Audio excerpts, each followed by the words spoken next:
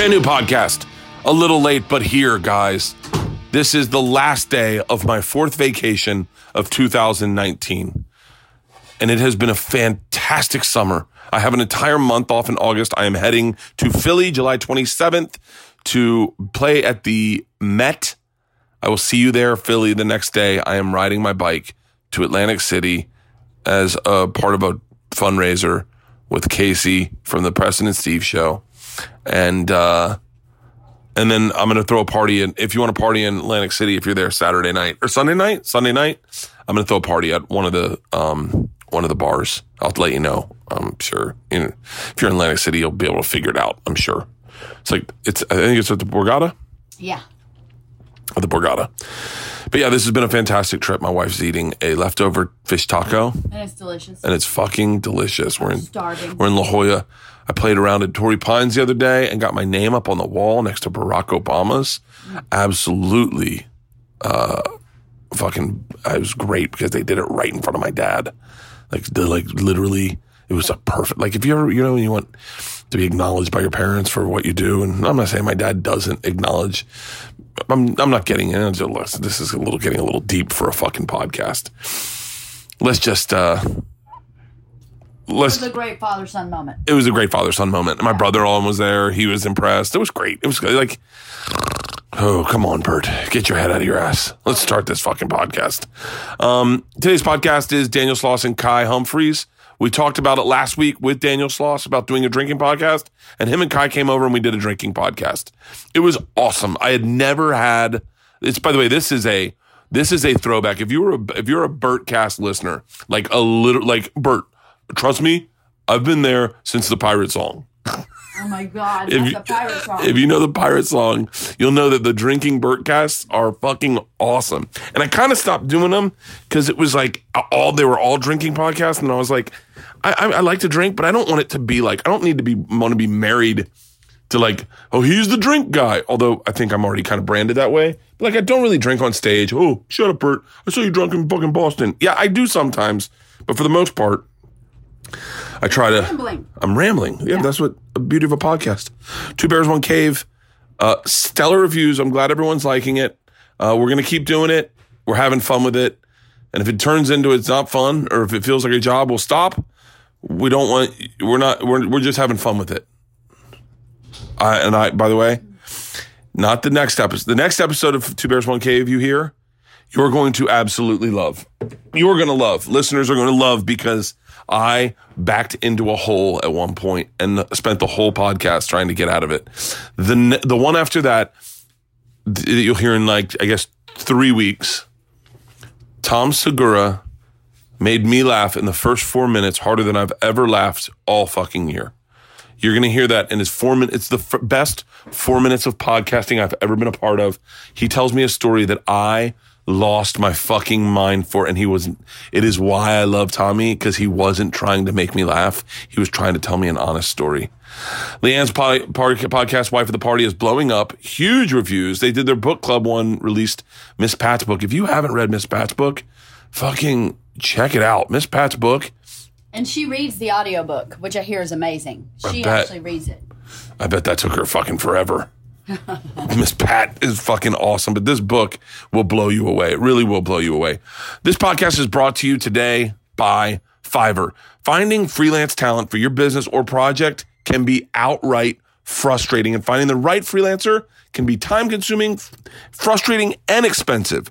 Where do you go to find the talent? How much will it cost? How can you be certain they'll deliver?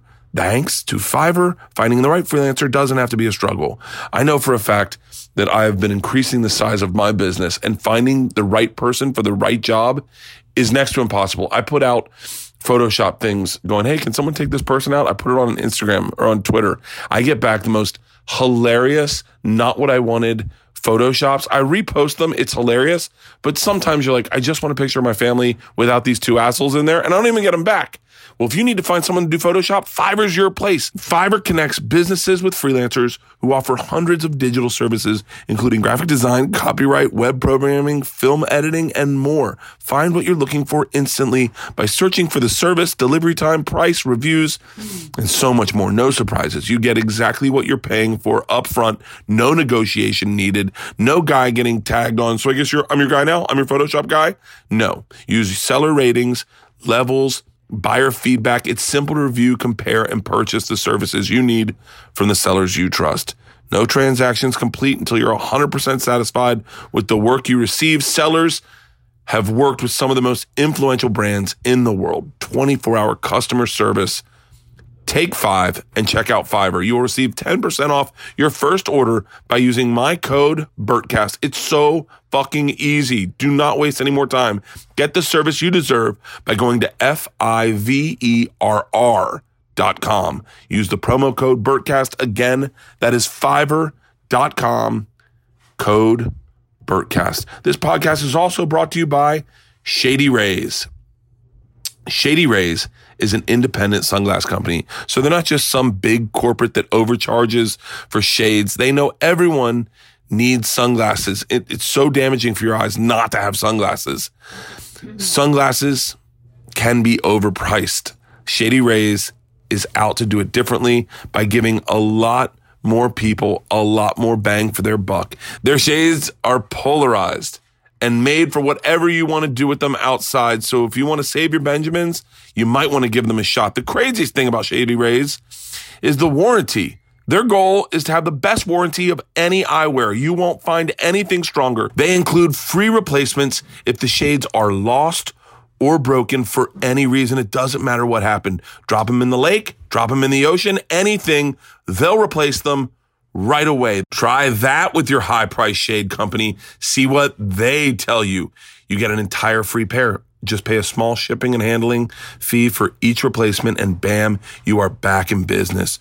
Cool as shit, covered in shades. Even with that strong of a warranty, they still manage to make quality shades, real quality shades. We have a bucket of shades by our front door, and it's nice to know that we didn't break the bank with this bucket of shades, and you can just reach in, grab a pair, and you know if you lose them, they're going to replace them. And what's awesome also about Shady Rays? They provide 10 meals to fight hunger in America with every order placed and have provided over 4 million meals to date. They stand behind their product. Free returns and exchange. You either love the shades or Shady Rays will pay to ship them back. That's it.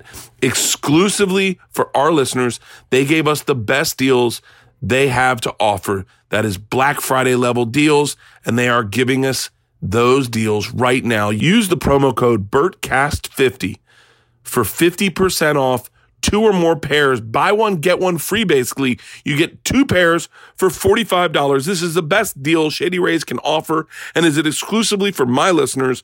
Redeem only at ShadyRays.com, where you can find all your newest and best shades. Use the promo code BERTCAST50 for 50% off 2 or more pairs. This podcast is also brought to you by ZipRecruiter. Hiring is a challenge, but there's one place you can go where hiring is simple, fast, and smart. A place where growing businesses connect to qualified candidates immediately. That is ZipRecruiter.com/BERTCAST.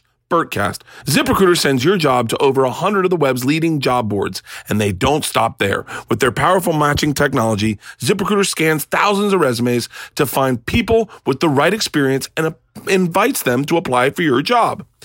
As applications come in, ZipRecruiter analyzes each one and spotlights top candidates so you never miss a great match. ZipRecruiter is so effective that 4 out of 5 employers who post on ZipRecruiter get a quality candidate through the site within the first day. And right now, my listeners can try ZipRecruiter for free. Do you hear the vacuuming in the background?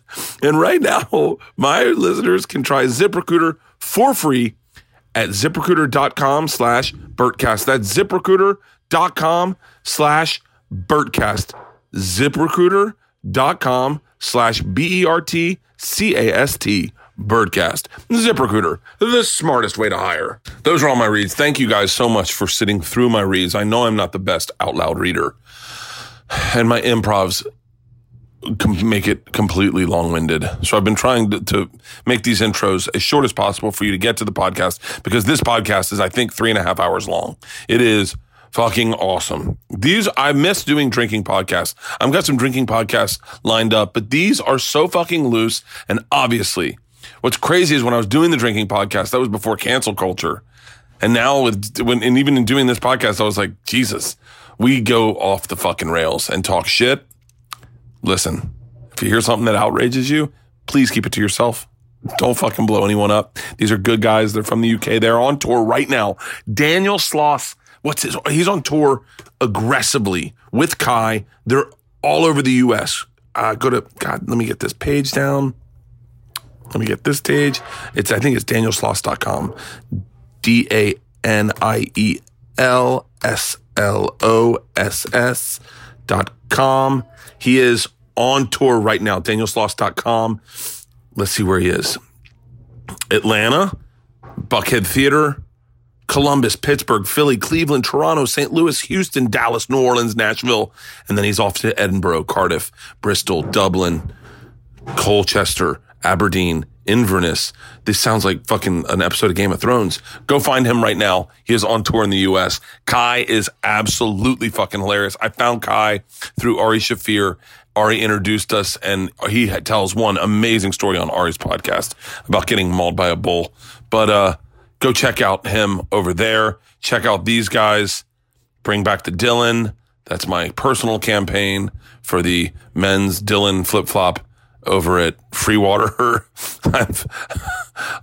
This summer I have worn out my goddamn flip-flops. So I have a personal campaign to bring back the Dylan.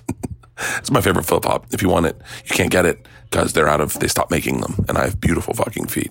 I might have the most, I may have.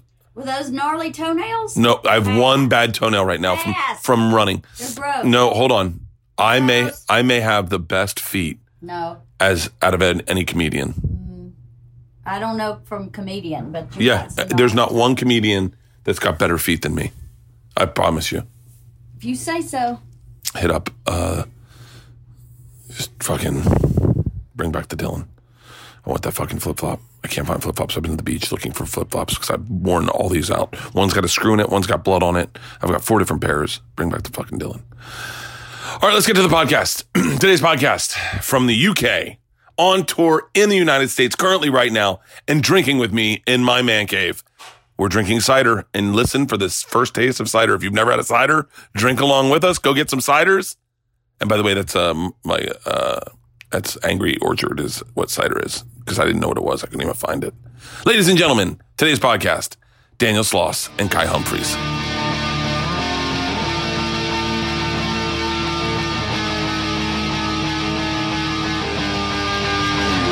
This is the Start here. I say start the Angry Orchard. Okay, here we go. Thanks, buddy. I got these on ice. Sorry. Replace them. I need to turn this off, I guess. I just got done working out. I got it. I'll do it. You sure? Yeah, because I got So where go? turn on the amplitude. I worked out this morning. You hit? What? What's your where go? What do you? Yeah, you're right. I'm gonna need a translator. Yeah. What happened? You got the? Go get the thing. All right. It takes 5 minutes to tune in. Yeah, tell me about it. It's like suddenly just going. Oh no, it is. We find a lot with a lot of Americans that just for the first 2 minutes it's just. Takes a minute. Did you understand me on Ari's podcast? Yeah, I did, but it took me a while. Yeah, I think I needed to get drunk. Are you rolling on all of them, Austin? Okay, good. That's too big. Get an Angry Orchard. Yeah. Get an Angry Orchard. All right. We'll wait till the soccer's off so we don't get Utterly distracted. Here, Austin, I think you need a bottle opener. Yeah.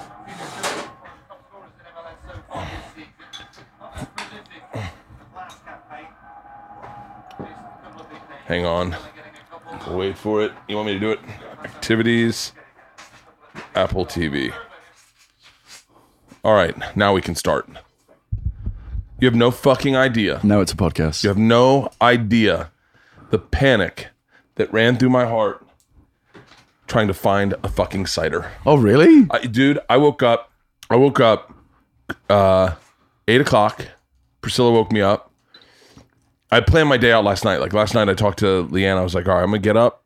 I'm gonna go run and grab some cider. I didn't even know. I've never heard of a cider. I've heard ciders. I've heard people go, "Hey, can I get a pint of cider?" I've heard that people say that, but I didn't know what they were pouring. You didn't know it was a thing. I had never. Angry apple juice. Okay, that's something that like high schoolers drink. Yeah, And I'll so, I'll still concede that. Okay, and so by the way, I've never tasted a cider in my life. Oh, really? This is your first one? That's why I wanted to hold everything. But I'm so excited for this. I watched soccer this morning. Yeah. I feel so fucking British. You have no idea. So you've watched the sports. Did you punch someone during the sports? No. No, you won the World Cup this morning. Yeah. And that's also very not English, by the way. Winning the World Cup is the least English thing you could possibly fucking do. It is. So you've already failed massively, dude. I got lit last night, and I get us too. Oh, did you really? Yeah, watching the UFC. In a sports bar. Oh yeah, how about that fucking Jorge Masvidal knockout? Fucking, it was it. Yeah, they were like it was 5 seconds. I'm like it was 4. He went from standing with his hands behind his back, chilled out, to kneeing a guy in the face in the click of a fingers. I love the fact that he did the fucking special guest referee from WWE where he fucking 1, 2, 3. I'm a big fan of that type of cunty showboating. I love that people were fucking shitting on him for punching him as he was down, and I was like, don't even pull it up. Don't even pull it up. Because I don't want to see it. I don't want to see it. I watched it so many times. Yeah, no, but we can't show it. It's okay. Okay, let's just see it then. Commentate over it. 4 seconds. But they shit on him punching him after he was down as if they didn't know the rules of MMA. Yeah, he could have maybe spotted that. Yeah, they were unnecessary. He could have walked away. Yeah, but that's the sport though. Is that Mark Hunt would have walked away, wouldn't he? He would have just turned and strolled off. I definitely would have walked away because it feels bad to hurt somebody. Like I couldn't do that. Here's the fucking kicker. Couple weeks ago, I found out that Jorge Masvidal is this guy that I saw in a fight video, Ray versus Jorge. You can pull that up, Halston. Kimbo Slice used to set up fights in Miami. Ray versus Jorge is one of the fucking greatest fights I've ever seen in my entire life. Backyard fight. Backyard fights. The one that Kimbo Slice used to host on. Yeah, this is backyard fights and one of the greatest fights I've ever seen in my life. I watched this when I was a kid. This isn't like... So this is Jorge Masvidal right there is the one that's yoked. And that's Ray is the black dude. Masvidal's hedge. He's on steroids then, right? Yeah, absolutely. The size of him. Oh, nanite. Wait, that couldn't be. That's not the one I'm thinking of. Kimbo Slice is dead, isn't he? It's the rematch. It's the one where he's got the long hair. Oh, yes. No. There's one where he's got long hair. Maybe I'm wrong. Anyway, pull it down. Fuck it. But did you see the recent one where he was getting interviewed backstage? So he's just chatting to the girl, and then is it Leon Edwards? Yeah. Talk shit about him, and he's just like, "Hold on, I've got some business to attend to. I'm gonna take care of this real quick." Just very gracefully, hands behind the back. Hello, sir. I heard you were talking shit. Well, bam! See, that's how I would fight: is get it over quick. Aye. Yeah, you know. Yeah. If I'd ever been in a fight. But the first rule that I undid in my head from growing up was let them get the first punch. That's such a... You always told that as a kid. This is the fight. This is the fight I'm talking about. This is Jorge Masvidal. Look at him. I watched this fight when I was so long ago. What year is this? 4 years ago? I watched this 4 years ago in a fucking... Dude, this you got a sneakers on. Well, with shoes. By the way, these are real fighters. These are real amateur fight. This is amateur fighting. Now Jorge Masvidal is one of the best fighters in UFC. And here's him in a backyard. Do you reckon this is like him watching his like old open spot videos? Dude, I found a picture of the first time I did stand-up comedy. Oh, yeah? I found a picture of it the day that... And my girlfriend at the time wrote Bert's first stand-up. Or you can take it down, Holston. I get distracted. As soon as the TV goes on, I stop talking to people and listening. I start watching TV. It's like the worst... It's we all do it. It's the same thing. I can't go if my girlfriend takes me to a place where there's TV on in the bar. I'm like, you've fucked yourself. I'm just an idiot. I'm just going to watch. Who's the British comic that I heard this story about a long time ago? I think Steve Hughes told me. What's Steve Hughes up to these days? Oh, it's Steve Hughes. He's back doing stand-up. He's back doing stand-up. I think. Did he take some time off? I saw him in Australia this year. No, he's doing well. What happened? Why did he take time off? I think he was in a pretty serious car accident, and then I didn't hear that. No, I just heard that he was just sat with tinfoil on his head, scared that the government were reading his thoughts and stuff. Man, I'll tell you what. He was the first one that was like, we were in South Africa together. We went to go write my number down on something. He goes, no. We're going to a gym. You don't give him your number. You don't give him your number. I was like, what? And he goes, no. Stay off the grid. I was like, that's Steve Hughes. Yeah. Yeah. He used to tell me a story about some British comic that was obsessed with stand-up, and his girlfriend said to him, you know who I'm talking about? Adam Bloom.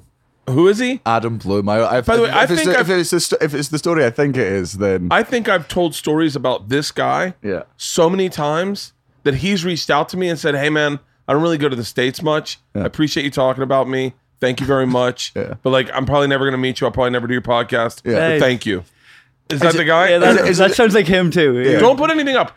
Only pull something up if I say it, because I swear to God, Halston, I fucking lose so much fucking focus. I stop talking to them and I start all you're watching doing is TV. you're jangling keys in front of a baby right now. That's all. You're trying to get the baby to say his first word. You're just going So he went to dinner with his girlfriend was going to break up with him because all he could do was talk about stand up. Is that the guy? The story I've heard about Adam Bloom was that they were all backstage at his after the gig, and they're all just talking about. He's talking about stand-up comedy. His girlfriend goes, "Can you just stop talking about comedy for 10 fucking minutes?" And he goes, "Can you give me a light on 8?" Fucking that's Adam Bloom. There's so many great British comics.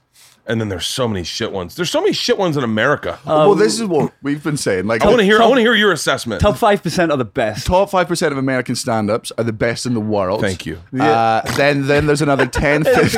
That is the compliment. It's present company. Take it. Then there's another 15. I'd say another 10, 15% where it's like they are like really good on the way to being great. Your bottom 80% is fucking It's just too horrendous. big a percentage. That should be a smaller percentage of bottom. Like in the UK, we've got one or two are like up there with the fucking best in the world. Then we've got a solid 25%, and then the other 25% after that are all like average, could fucking hold their own. Yeah, it's competitive in the clubs. Then it's clubs. competitive, and then there's about two other, and then it's about 30% shit. There is so much bad stand-up here, and I don't know what it is. If it's because the American audiences are so nice, it depends where you start. I think. Go ahead. Do you think it's because they've watched Seinfeld make it look easy, just talking about his day, and then they come up and talk about the day, and their day is not interesting? Americans in general, I think believe they should be famous. And I think that the average American thinks I've got something special to give people. I think the average. Maybe the average person, but I wouldn't say that. I wouldn't say, like, I was in Australia and I was looking at, rugby. So they got like NRL, AFL. They've got like 5 different types or whatever. And there's like 100 teams. Yeah. And there's only like a few million people in Australia. Like Australia's only the size of like California, I think, or something like that. Australia's huge. No. I meant population. Yeah. And then I started doing the numbers and I went, wait, hold on. If you're 6'2" and not playing professional rugby in Australia, something's wrong with you. Yeah. And because I was like, everyone should be playing professional rugby. It's like jury duty out there. It's like joining the Israeli army. There's so many fucking teams. You just have to join. Like you hit 18 and they're like, I'm sorry, you got to go play for the Adelaide Dolphins this month. Oh god damn it! Come on. It feels like the's a whole league within Melbourne. Like there actually is. I think there's like not 10 teams in Melbourne. Yeah. And I was like, I was literally looking at that, looking around the stands, going, okay, yeah, everyone that's of age to play is out in the field, and we're all the ones that are fat and old watching them. Yeah. And so. But I think that is the mentality with American stand-up. I think stand-up, there's so many. The common thing in America is like, I'll give you something to use in your act. And so I think people believe. I think there's more people doing stand-up than should be, 100%. But here's the other thing I'll say is you can't take it away from the ones that really suck, because I have seen people that suck so bad, become billionaires, millionaires. Turn it around, figure it out. But that's not even figured out. Just something happens for them, and America falls in love with them. I can't. You've got a population of 300 million, so it's like in the UK, like it's in Scotland, the population's like fucking 6 million, right? Gentlemen, cheers. This is my first sip of cider. Gentlemen, cheers. Thank you so much. Cheers. And thank you, Ari, for fucking kind of organizing introducing this us. a little bit. Here we go. Cider. Also, I found out this is a drinking podcast. We're going to be drinking all afternoon. I've agreed to play soccer this evening. I'm going to be playing football drunk. This is fucking amazing. So you on board? Why wouldn't I get this at a bar at first thing in the morning? It's a summery drink. It's a garden drink. Yeah, it's a garden drink. It's a proper garden drink. It's one that you sort of while on your lilo, and it's perfect. It's a perfect hammock fucking drink. So do you see this as a teenage drink here? Like, do you call them alcohol pops? Do you get alcohol pops? Yeah. You see, our beer. I mean, underage drinking over here is like the underage drinking in America is like 19 years old, which is hysterical. Yeah, really. 20, that's 21. The age for drinking. Underage you can drive at 15. You can't drink until 21. Underage drinking is underage drinking is 13, 14. Like that's what. Well, if you guys have these on tap, how many calories are in this? I bet it stops Only teenage 100? pregnancy a lot, though. I bet it stops teenage pregnancy. Stops it. Huh? I think it very much causes 190. much more teenage pregnancy. I'm gonna because they're drink bored. all my calories. They're shagging because they're bored. They're getting drunk and then their standards So drop. this is our Angry Orchard. Is when you order a pint of cider in a bar. This is normally quite. This is substantially sweeter than most. Okay, I have a bunch. We're gonna sample ciders. Yeah. I bought a bunch of different ciders. Is this a byproduct of wine? No. So basically, I don't know where cider originates. I think it's like cheddar, the cheddar region, Somerset, like in the UK, like the Bristol. farmer accent. Do the farmer? All right, my lovers. I've got you to make you some bloody cider. Cheers, drive. That one. Proper fucking. That part This of it is is so tasty. It's very. Because I remember tasty. being on a camping holiday with my parents, and my dad like bought a big gallon jug of cider out the back of someone's car. They're just selling it on the roadside with like a homemade sign saying like homemade. It's like the scrumpy. Yeah, proper Scotch. It's like their version of fucking potato bath vodka. It's just like they know how to make very alcoholic stuff from just any fucking fruit that's fallen off trees. Really? Oh man, like when if you It's usually bitter. This is really sweet because Americans put sugar in everything. Oh yeah. So This sugar. okay. So this is American. Angry Orchard is from I think from the Anheuser-Busch company. Is it? I promise you right now, you're going to get Gluten-free. You're immediately going to get a whole bunch of fucking shit from a lot of your podcast listeners because, as someone who's drank cider for most of his life, people, especially Americans, will not stop giving you shit because they don't have it over here. To them, it's like it's either a teenager's drink or like a girly fucking drink. And my stance always with girly drinks is I'll drink you beer for beer on a cider, and I guarantee I'll. Maybe not you. He doesn't enjoy beer, and I think it's because he's never had a solid job where you finish on a Friday and you need that pint. You know that finishing a long week's work. On the graft, on the tools. And then you have a beer. Oh, I've had one job before stand up. I was a paintball referee. Paintball referee. Aye, not as fun as it sounds. I bet you got shot up by man, I got fucking lit up. Like basically, a Christmas tree. My boss was like an ex-army commander who took over this fucking paintball place, and he only hired teenagers because he had to pay them less. So it was me at 60 years old taking out groups of 40 grown men who were all armed with these fucking paintball guns, and I'm not armed with a paintball gun because I'm the fucking referee, and they're just there, and they're all on stag do's, which is like bucks parties and stuff. They're all shit-faced on fucking Saturday. And it's me and another spotty fucking teenager trying to command the respect of drunk, coked up people from fucking Aberdeen. Oh man, you should have just gaffer taped a bayonet on the end of your rifle. Get a proper old school fucking. Just catching it in the sun when people start talking shit. There was one point where there was a local. I don't know what, like troubled youths. Once they'd been good for 3 fucking weeks, they were allowed. They're like, as your reward, you can now come and play paintball, and they would just drop off 20 kids. What they call juvie here. Juvie. A bunch of kids from fucking juvie. They go, hey, you've been good for 3 weeks. Here's some fucking ammunition, and there's a guy in fucking bright red in the middle of a forest who you don't like for no fucking reason other than you're angry. It's fucking horrible, man. We used to shoot the ref like just to warm up. Yeah. And as the referee, can I just say, fuck you? like I get why you do it. I stand out more than anyone else. It's a fucking brutal job, man. Oh, fuck. Wait, I wonder if paintball happened the same time there as it did here. I remember when paintball showed up in the States. Yeah. That's how old I am. I remember the first time everyone's like, do you want to go play paintball? And we're like, what's that? And they're like, oh, they got these paintball guns. You can shoot each other. And we're like, we were in high school. Dude. It fucking stings. Oh, yeah, fuck it is. Dude, It leaves a massive bruise. this is going to sound so soft. We branded ourselves with omegas, but little tiny omegas.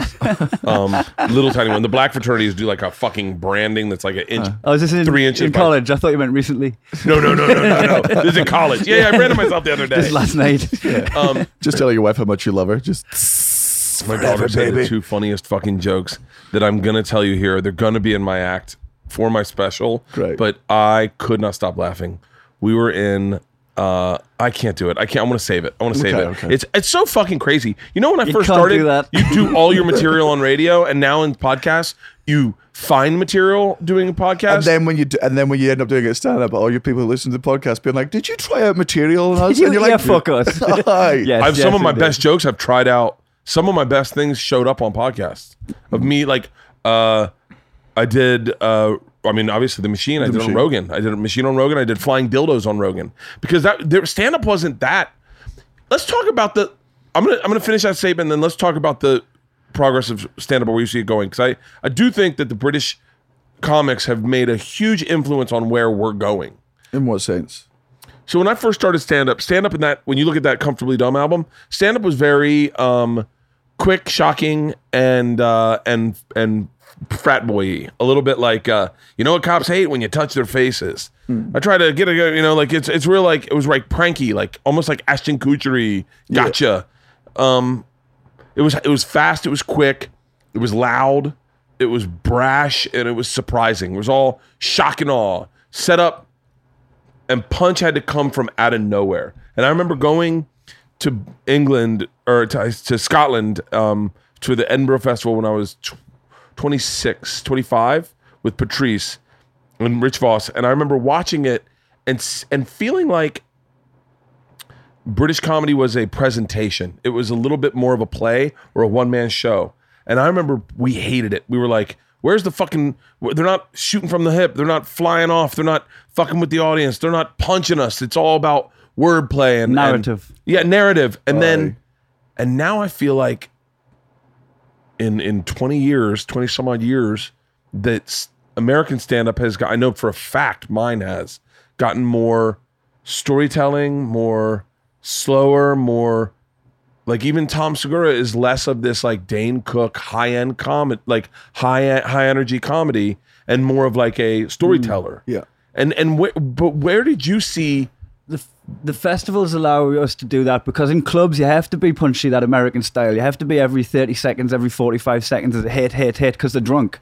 But at the festivals you get people that sit and listen. They're there for the arts, and you can express yourself in different ways. Really chill out a bit. It does dictate the fact that in America you can do the same 20 minutes of material for probably fucking 10 years with the size of this country. I did that hour. Yeah. That hour of material I did in 2009. I did it for 10 years, and then I recorded that, and then I did the next set of material for like 8 years. Yeah. And that's when Bill and Louie came and said, we're turning over hours. Yeah. Yeah, we've been doing that since 2009. Yeah, that's what. So when over here it happened, like Louis C.K. and Barr were like, we turn over new hours every year, and every American stand-up was like, holy shit, that's such a good work ethic. We just done that off the top. And then everyone in the UK was like, yeah, that's what every year you have to have a new hour at the Edinburgh Festival, like, because it's also such a smaller fucking country, man. Like you write the show, then you can tour it around the country, and then everybody's seen it. Everyone's seen your shit. You could probably go for 10 years here, and you still don't mop up everybody. Like the fucking so interesting. So your Petri dish is just smaller than ours. Petri dish is smaller, and also because you don't have America's the only country, because of the size of it, you don't have a comedy festival. Like there's the Edinburgh Comedy Festival, there's Melbourne Comedy Festival, there's Perth Comedy Festival, there's Adelaide, all in Australia, there's the Leicester Comedy Festival. There's lots of comedy festivals where they go, hey, you're going to come here and you're going to do a fucking hour's worth of stand-up, and then you record it and sign it off, and then you record it, and then you go to Edinburgh with it, and you try and win get the best reviews, you get the best awards, so that you get picked up for a fucking TV show. And if you don't from that fringe, you tour that show, you bin it, and then you do a new one and you start again. And because everyone does it, that's the standard that's been set. You can't really. We've took a year off this year. Yeah, this is the first year in 10 years I'm not doing the. I am doing the festival, but not with a new show. I'm just doing my old show. So because of Netflix, we got to expand and do this tour for 2 years instead of one. Yeah. And then even that's starting to, like, you've got that pot of people who need a new show now. So wait. The tickets again. When you're touring, are you touring Are you touring Netflix material? No.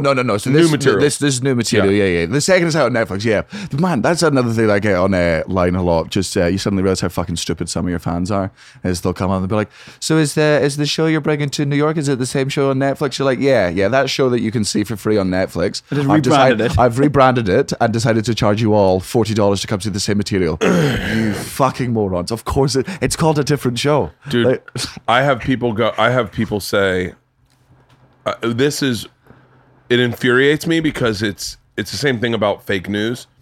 Yeah, man, went to Bert's show. He did the same shit he always does. And I went, no, I didn't. I didn't do one joke. I didn't do one. When I shoot a special, I retire everything immediately. Because of course. I take that back. What I do is take that back. I don't take back mine. I do that first. I do a few like friend shows where I'll go out and tour with somebody, and I'll do probably I'm meaning I've recorded the hour, but it hasn't aired yet. That time between recording the hour and it not airing, I'll do some materials on the special and then new stuff, and then once it's aired, it's all new stuff. Yeah. The second it's aired, I need another fucking angry goddamn orchard. Can you get past me another goddamn cider? Those are so fucking good. That's not real. Gut rot. So much sugar and stuff. Oh, that's okay. Leanne's bringing lunch for us. Don't do that with your teeth. I don't know if I should. NHS, baby. That's free someone under healthcare. 30. Woo! Once you get over 30, you stop opening bottles with your teeth. You start thinking I might need them. I don't know whether I should share with you what Leanne's bringing for lunch or just let it surprise you. I think to be surprised. Oh, by the way, so much you don't eat though. It's a gamble. That pizza casserole the other day. Yeah, I had some of that. It's fucking very good. Yeah, right? I mean, pizza quiche. It's a quiche. It's a pizza quiche. It's a pizza quiche. Pizza quiche. Say that again? Fucking hell. How strong is this? Pizza quiche. It's delicious. I mean, it was one of the most American things I've ever eaten in my life. But I mean that with the highest level of praise. That's the only way I've seen anybody get him to eat eggs. He doesn't eat eggs. He really? eats the chicken period. Didn't it? Dude, it was fucking amazing. I changed my lifestyle yesterday or the other day after 4th of July, July 5th. I was like, I'm gonna be in control of myself, and I ate so fucking good. 1,800 calories yesterday, and that's with booze, right? Yeah, didn't lose a pound. Woke up this morning, didn't lose a pound. So I was like, fuck it. Told Leanne what to get for lunch. I was like, we'll have some ciders, and I'll start it again tomorrow.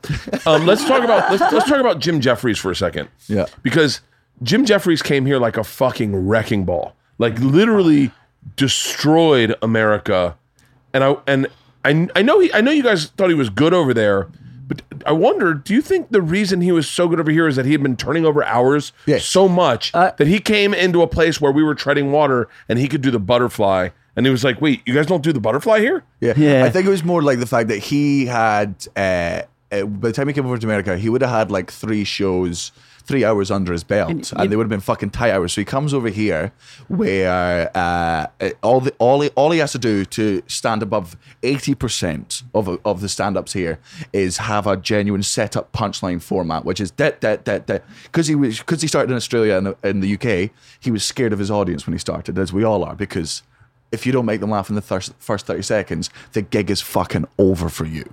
Yeah. Whereas that doesn't exist in LA. In LA, they're like, well, he wouldn't be up there if he wasn't funny. Like, why would he? There's like a 3-4 minutes grace period in America, except for maybe New York. But in most of America, they've got this. They trust you. Yeah, because they're American. But sometimes if you're in somewhere like Liverpool or Glasgow, they'll be sat in the audience going, what, you think you're funnier than me? Come on then. Yeah. And you have to prove that you are. Yeah, Will Anderson had a great phrase, which is American audiences are like, yes, you can. Australian audiences are like, I bet you can't. And British audiences are like, fuck you for trying. So you've just got to win the moment. So Jeffries is fucking coming over here with, I sound like a fucking bigot, coming over here, taking our jobs. Marrying our women.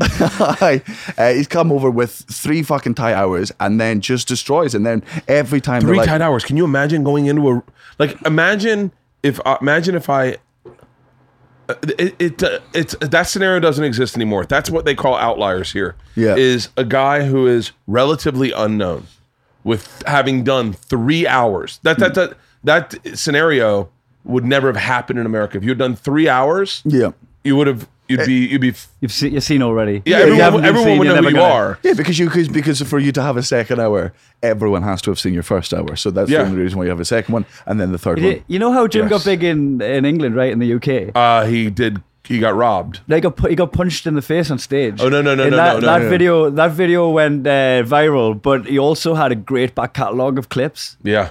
So everybody that watched the video of him getting punched then watched him kill him. Can I break down my assessment? Jim's a good friend of mine, so I'm not shitting on him. Bill Burr is a good friend of mine. I'm not shitting on them. Joe Rogan is a good friend of mine. I'm not shitting on him, and I will not shit on myself. But I will tell you, if you want to pop, you need one viral clip. One viral clip. One thing. Jim Jeffries gets punched in the head. Bill Burr has his Philly rant. Joe Rogan calls out Carlos Mencia. Burt Kreischer's machine story. I believe that across the board. And that body of work behind you. The fact that Bill Burr goes that Philly rant and people go, who the fuck is this guy? And then they can watch him destroy. Joe Rogan calls out Carlos Mencia and they're like, wait, that's the Fear Factor guy. Whoa. His stand-up's fucking phenomenal. Like Jim Jeffries gets punched in the head. This guy's fucking brilliant. Burt Kreischer's machine story. Okay, I like that story. Okay.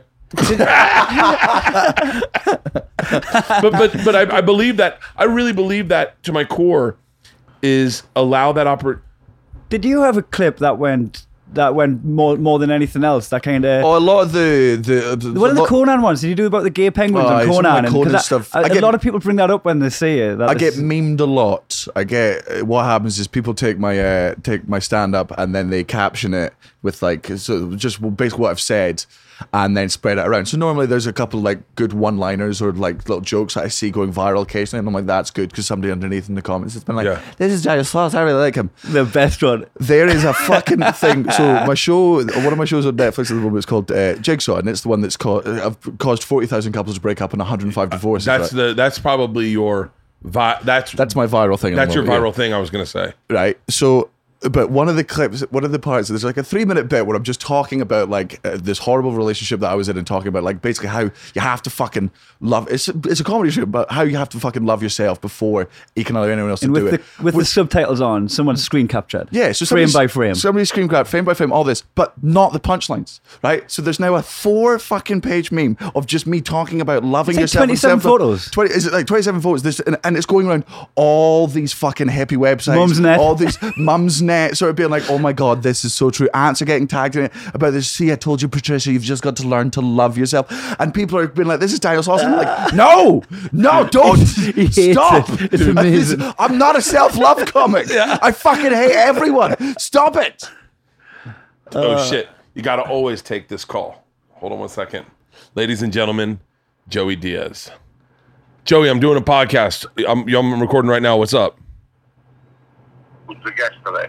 Daniel Sloss and Kai. Kai, how do you say your last name? Humphries. 2 Brits. We're drinking cider. 2 Brits. We're drinking cider. All right. I'll call you later. All right, brother. Are you in town? Thank God. I just got back to the beach. Okay, perfect. I'll give you a call later today. I was just very worried that I was about to get roasted by Joey Diaz before I'd even met him. No. That I would have had to kill myself. Joey, he is so sweet in that, like, if we were, he's not that guy. Right. But what were we saying before Joey called it? What were we saying before Joey called? I downloaded Joey's special. Sorry, I downloaded the special on iTunes, and I just had my iPod on shuffle, so it's just music playing, and then all of a sudden it'll just be Joey like, so it's going down on my babysitter. It's brilliant. I might have paid you this compliment the first time you did my podcast. Yeah. But my favorite joke was a joke that I used to be good friends with Jay Moore. Me and Jay Moore talked about privately, but never had the balls to share on stage. Was you ever fantasize if your wife dies? And I've thought about it a million times, but I've never had the balls to take that on stage. Yeah. Because there's a meanness to it, but the way you did it was so brilliant because you allowed us to say it before you said it. Yeah, well, it was one of those things where it was just the reason you couldn't say it is because you love your wife, so that's why you couldn't say it. But the person I'm talking about, I fucking hated, so it was much easier. And then also, you suddenly realizing that the great thing about stand-up is suddenly having these horrible thoughts and being like, oh God, I bet I'm not alone in this. And then you go on stage and you say it for the first time, and it's very nerve-wracking because if they don't laugh, you're just a psychopath. That relationship I've done that so many times. You ever cuddle with your dog so hard your dick gets hard? Okay, write that down for me. I might put that in the act. It did not go over well in Australia. You think everybody's going to relate to you? You realize you're Did you ever pick your nose so hard you come? What? No. I tried to write a joke yesterday, all day yesterday, because I said a joke to Leanne and she just goes, wah, wah. And I go, oh, that's a brutal but such a great thing to have. It was such a great joke. The joke was, the first joke I wrote was, we were having sex yesterday morning, and as I came, the cuckoo clock went off. By the way, as you guys walked in, the cuckoo clock went off. That's why I went punctual. And so, but it was the second time that week that I had an orgasm and the cuckoo clock went off. And I told Leanne that, and I go, that's the second time this week that I've had an orgasm and the cuckoo clock went off. She goes, we've only had sex once this week. I went, well, I know, but... and then she went, wah, wah. And then I said, my wife wouldn't know a good joke if it farted on her tits. Anyway, I farted on my wife's tits one time. I was trying to write jokes. Oh, I had a great... with the cuckoo clock thing, if it happens a third time... Now it's associated. It could become a Pavlov dog type thing. Yeah, so when we walked in, you jizzed when you saw us. Cuckoo clock went off. But now maybe the next time you hear that noise, you'll bar up. You'll just... I love having a cuckoo clock. Do you? It doesn't go off at every fucking... It's not every hour. Every hour on the hour. Even during the night? In the middle of the night. It's awesome. It Why? is awesome. I love it. Actually, I don't know if it goes off in the middle of the night. I've been asleep. But I love it. I love it. There's certain things in life I absolutely love. I love having a good Yeti cooler. I love having a good cooler. Like a nice cooler. I like having a really nice vacuum. Like a good vacuum. You know that when you go to vacuum, you get excited to vacuum. Yeah. You're like, ooh, I'm bringing this bad boy out. Decent shower's always one. Great water pressure. Good headphones. Bose headphones. I have the greatest headphones in the world. I have, Halston, please pull this up. I have Ultimate Ears custom in-ear monitors. Do you know what that is? I don't. It sounds very sciencey. Oh, get the cuckoo clock ready. We're all going to be coming.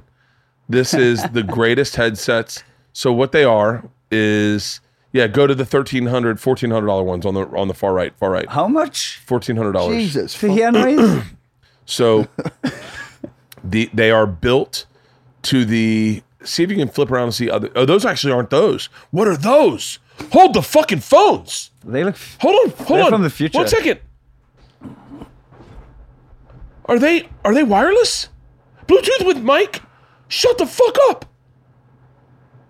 Oh my God. I have no idea what we're looking at. Go to Ultimate Ears, and basically they are custom in-ear monitors. You go to an audiologist, and he does a mold of your inner ear canal. Then show them this. Then there are 4 speakers inside. You've got low mids, high sonic filters, 3-way crossovers, dual balance amateurs, single mids, high singles, all in one fucking earpiece, right? And then I can't believe that they're fucking wireless now. I just was talking about how I want them to go wireless. And they build them to your inner ear or your canal so no one else can wear them. They're only wearable for you. Those are the ones I have on the right. Those are the ones I have. And hold on. I got to call Ultimate Ears.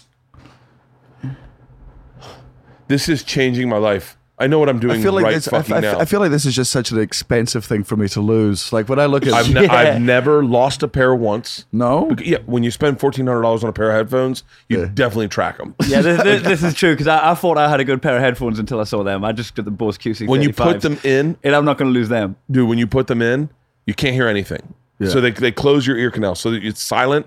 Once you put them in, it's silent.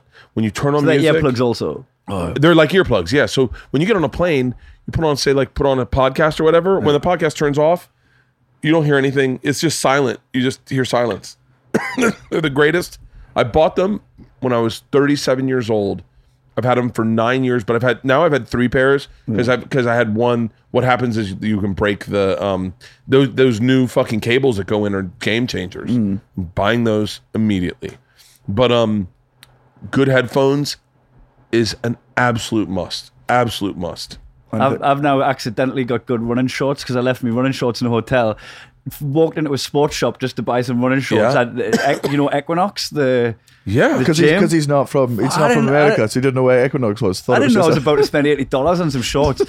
You bought workout gear at Equinox? Oh my god! So I'm outside, and I'm just. I just said it the way Equinox is what we call it. Equinox, yeah. Equinox. So we're outside because I'm going to pop into Equinox, and I was like, I know what it is, but I'm just like, all right, I guess he's trying to find like a week-long membership or something. Fucking weird. You run?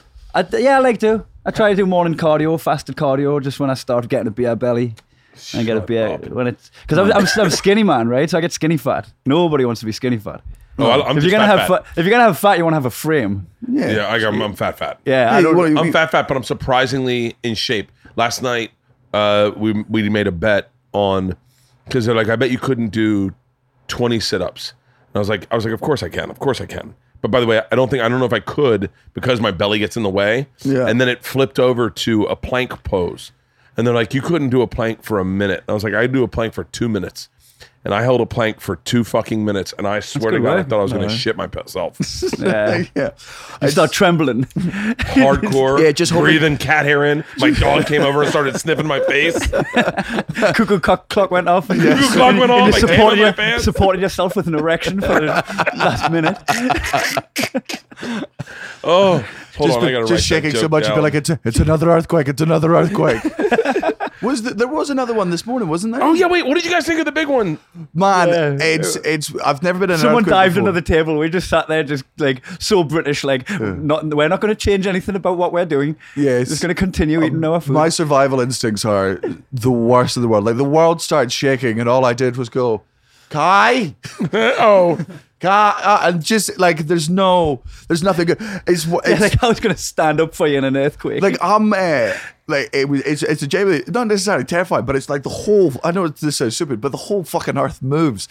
Even if you're like a wall to wall fucking atheist, if you propose to a woman, right, and during your proposal that earthquake, even if you believed in no God, that earthquake hits, you throw that ring in the ocean. Like that's how godly it fucking feels when it just goes. I said the best position to have been in during the earthquake is if you've just paid for chips in a vending machine and they get stuck on the edge and you're there like, fuck, looking for a member of staff. Then the earthquake just shakes it off. You're like, sweet. Just looking at me like, thanks God. You're the guy. Someone was in a fight and stomped their foot and said, I swear to God, what did I do? There was some poor fucking kid, some mother got lucky and she went, and I swear to God, if you don't tidy your fucking room, that is it. Yeah. And the room gets like, messier. oh my God. That was the other joke I wrote after the earthquake was, I think I told you this the other day. I love earthquakes. But did we do a podcast before the first earthquake? No, we did a podcast between them. Yeah, I said I wrote a joke. I love earthquakes because they immediately bring everyone to my cleanliness level. And I go through the house. Oh, I'm the pig. Your shit's everywhere, but I'm the pig. Dude, I was about to do an Instagram story. Instagram stories is up. Yeah. It's on my face and the earthquake hits. I hit record right as the earthquake hit. And I was like, Isla, earthquake. Dude, I Instagram storied the whole earthquake. They last way longer than I fucking thought. I thought it would be a 40. Oh, sorry. Like you're not gonna find it. 4 or 5 seconds. It's on my Instagram. Yeah, click my face. Click that. Yeah, click that. And then go down. Ooh, I got to 900,000 followers. Congratulations. Milestone. Oh, go to LA Earthquake. Go to LA Earthquake. Right there. Hang on. Go back. Go to LA Earthquake. See the story. See, we need one of these for Look our at this. podcast. I was about to do an earthquake. I was about to do an Instagram. I was like, Isla, earthquake. And now I'm like, you can see Isla's just fucking out of it. She's like, I know. Leave me alone. Dogs are freaking out. Did the dogs freak out before it happened? Did they have that? No. Priscilla got off the couch once and started shaking. The crazy part was the pool. The pool. Yeah, they start barking after you've been burgled. Go forward one, Halston. Our Wi-Fi sucks out here. We got to fix this before we start doing this more often. But the pool was just fucking sloshing it. Look at the pool. Yeah, I've seen it like that before. I was in Greece. in 2008, right? The earth started rocking. We're by the pool. The pool started doing that shit. One of my friends from Newcastle just went naked earthquake, pulled his shorts off, jumped on the sun lounger and just surfed the lounger, and boys just joined in. You're like that guy that died masturbating during Pompeii. Have you seen that? You must have seen that. No. They found it. You know Pompeii, the volcano went off. Can I tell you, Pompeii is like Sam Cooke to me. Okay. Like Sam Cooke, he either got shot while raping a woman, or they said he was raping a woman and then they shot him. I don't know what it is, but I never really did the backstory. You know, ish. I know kind of there was a rape involved and someone got shot. Yeah. Pompeii, I remember there was a volcano and everyone was frozen. Yeah, so basically a volcano, I can't remember when it went off, but it was Roman fucking times. And big ash cloud just suddenly comes down and just essentially not freezes people in place, but locks them in place because they die. Cements them. And then it sort of cements them because the ash goes over. They found that he is. This guy's jacking off. Yeah, because there's nothing you can do. Like they knew. That's not that's he probably was fishing. He was. How do you fish? He was pleased. Okay, really, ready. Let's guitar. pretend someone's about to walk. Okay, the earthquake hits. Yeah. But you're his mom and you walk in there. What's your defense of what? Mom, I'm practicing my fishing moves. Just. Okay, mine would be one man. Oh, guitar solo, air guitar solo. I'm practicing. Guitar solo. I'm doing a nude air guitar solo. In there, I'm strumming this bit. I'm gonna get us a shot of whiskey. I love that he's cocking a leg as well. Like he's he's really treating himself with a cocked leg, feeding himself grapes with the other hand. When you know you're taking your jacking off too far when you feed yourself grapes while you do it. Yeah, I think he's got like a couple of pillows under his head, but they disintegrated. Oh. He's got himself real comfortable. There's probably I think those candles lit. He's just the candles didn't survive. The candles definitely didn't survive. There's a violinist. There's just someone playing music for him in the background, or he's just sitting there drawing his own. I don't know what porn would have been back then. He had incense burning as well. Nice bit of. Well, can I tell you? I've actually thought about this. I wonder if there was ever a guy who just jacked off to a vista. To a view. Just got on top of a mountain. Was like, this is so fucking hot. Oh yeah, probably. I mean, where's the weirdest place you've wanked? Let's play this game. Outside a Jiffy Lube one time.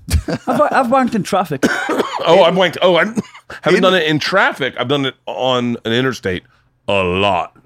Just say fast moving wank. Oh yeah, in college you drive from Tampa to Tallahassee. If you drive it like 4 a.m, you're like, I'm definitely going to jack off to get that hour through out of the way. Man, if you're driving like fucking 70 miles an hour, semen leaves your penis at about 30 miles an hour. If you hit someone, that's 90 miles an hour semen. That's a fucking headshot. Look, I'm not a man of science, but I'm pretty sure that could kill a human being. I've come at 92 miles per hour. That's dangerous, man. I'm sure you've done it on a flight. Just so you know. Yeah, of course I've done it on a flight.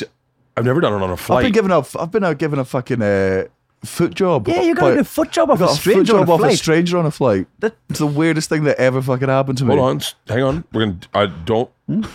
Let's put a pin in this. Okay. Let's pour these little baby shots. What we're gonna do is little baby shots just to accelerate. Just so you know, those are normal size shots where we're from. Yeah, we had tequila. We're gonna go half. We're gonna go a little halfy. Great. Perfect. Just because I don't want to go out of control. Yeah. We had to gulp the tequila. But I want to have a little buzz when shot. Leanne comes back with the food because I want you to be a little buzzed to eat it. So we're just gonna do little baby shots. Thanks, man. And then we're gonna hear about you getting jacked off by a stranger on a foot. And I hope this ends with. And that's how I became a fan of Manchester United. And that's how I met my wife. Pass the bottle, please. Yeah. My daughter's got me this for Father's Day. It's the golden owl? Yeah, my owl's my spirit animal. Okay. Have you noticed there's owls everywhere around here? I have not. Oh. Yeah. Well, I mean, now that you mention it, I can see, I say everywhere. I can see 2. 1, I still haven't spotted one. 3, right there. 4. Where's the other ones? Thanks, man. There's owls hidden everywhere. I like it. All right, gentlemen. Slange. Hey, listen. Slange. What's that mean? Just Scottish for cheers. Oh, slange. Suete. Cheers. Suete is Spanish for I just worked out. Oh, lovely. Chase it with a little candy. Yeah. So we would. Oh yeah, let's do it. You're flying to? I'm flying from America. We're about to go. Remember the other day I was talking to you about fucking Benidorm. Maybe it wasn't. Benidorm's a place in Spain where we. Yeah, you told me about. You told me about that. Yeah. Scummy fucking place. I'm about to try and get the flight back to Edinburgh to fly to Spain. Like, Benidorm is the 80s. Picture the 80s. Yep. It's Oh, he Benidorm. told me all about Yeah. it. Sexy beast. So I'm flying back, and then Oh shit! here we Leanne go. just walked in. Oh my god! You Here grab we the door go. for her? You know what it is? I do not. I can see. Oh, you should already know what it is by now. You should already know what it is by now. Oh, you don't know what this Hi. is? I think I might. They look like Krispy Kremes. It looks like. You've never had In-N-Out burger. Oh, I thought this is. I tried to get us In-N-Out burgers yesterday, but there was none near us. So thank you so much. So this is In-N-Out burger, babe. Grab a mic and. Is there another mic in here? Here, come sit with me for a second. No. These are. So these are In-N-Out burgers. I've been telling him about them all week. You've been hearing about them all week? I've been telling him about them all week. Thank you they're so much. still hot. Let's work them. Let's work them while they're still hot. Here you go. Here you go, Halston. Here you go. There's fries here if you want fries. You're the best. Fries. Thank you so much. Yes. So this is an In-N-Out animal style. Okay? So this is a double animal style. It has got everything on it and some mustard and some everything. It's fucking the greatest burger in LA. So take a great. bite and give me your review. I mean, it's amazing. It's very American. It's exactly what you want it to it's be. the best. It's very American. It's like one of those ones. It's only in American TV shows and cartoons when you're growing up do you see food that's too big for your face. Like they don't really make it like that in the rest of the world. It's only here. It's like literal times when they go, "Hey, I've never seen plates as big as I see in the States." Like it's amazing. The way you do food is. There's so much surplus. Oh yeah, it's everything. Like we were having a fucking like the size of breakfast I had the other day when it was like sausages, bacon, eggs, hash browns, and then 1600 like a calories. huge thing like that. And then Lumberjack. halfway through she goes, "Oh sorry, I forgot your pancakes," and you're like, "This fucking country, man." That's okay. This is one of my favorite burgers in the world. That's why everybody's fat here. Not, but why I'm wouldn't the you only be? one in this room fat. No, I made in the U.S. Hey, babe, have you ever had a cider? No. Take a sip of this. You're about to try and find your new favorite beer. Oh, watch this. He takes all the salad off his burgers. Oh, does he? I'm too Scottish. Don't eat vegetables. He does like surgery on his food. That was really good. Right? Love That's it. cider. They brought that, and we brought In-N-Out. Nice. Good combo. Oh, you're like all over yourself. It's so gross. Okay, can I go now? Uh-huh. I love you. Enjoy. Thank you so much. Of course. Yeah. I love you. I love you too. So She just made two friends. I I'm would going die to for- murder this, and then if you guys want to take a break on yours, you can, but I'm going to murder mine. I can't. I'll just tell you my story while you're eating. So, my flight back is basically delayed to a point where I would miss my flight to Benidorm. They cancel the flight. I'm all fucking stressed out. I have to go to the other side of the airport to try and book a new flight back fucking home. I'm on the phone to my agent just being like, any flight, regardless of what it costs, if they don't replace my flight, even if it costs, she was like, the only other flight back is in 3 hours and it's $3,000. I'm like, just hover over the buy button. I'll get to the counter. We'll see what happens. Get to the counter. Much to my surprise, they're so fucking lovely. Like, hey, it's our fault. There's another flight in an hour that we're going to put you on for free. It's British Airways. It's a better fucking airline. It's going to get you in earlier. I'm like, everything's coming up, Sloss. Go to the business lounge bit. They give me this business lounge pass. Apology for all the inconvenience.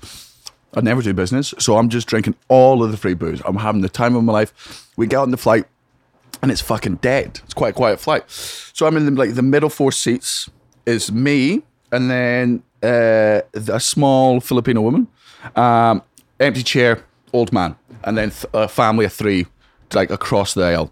I sit down, and I go to put in my seatbelt, and the Filipino woman goes to put in her seatbelt. We both go for the same thing. We have a little bit of a laugh, being like, "Oh, look at us, go for the same thing." She's about 32, 3.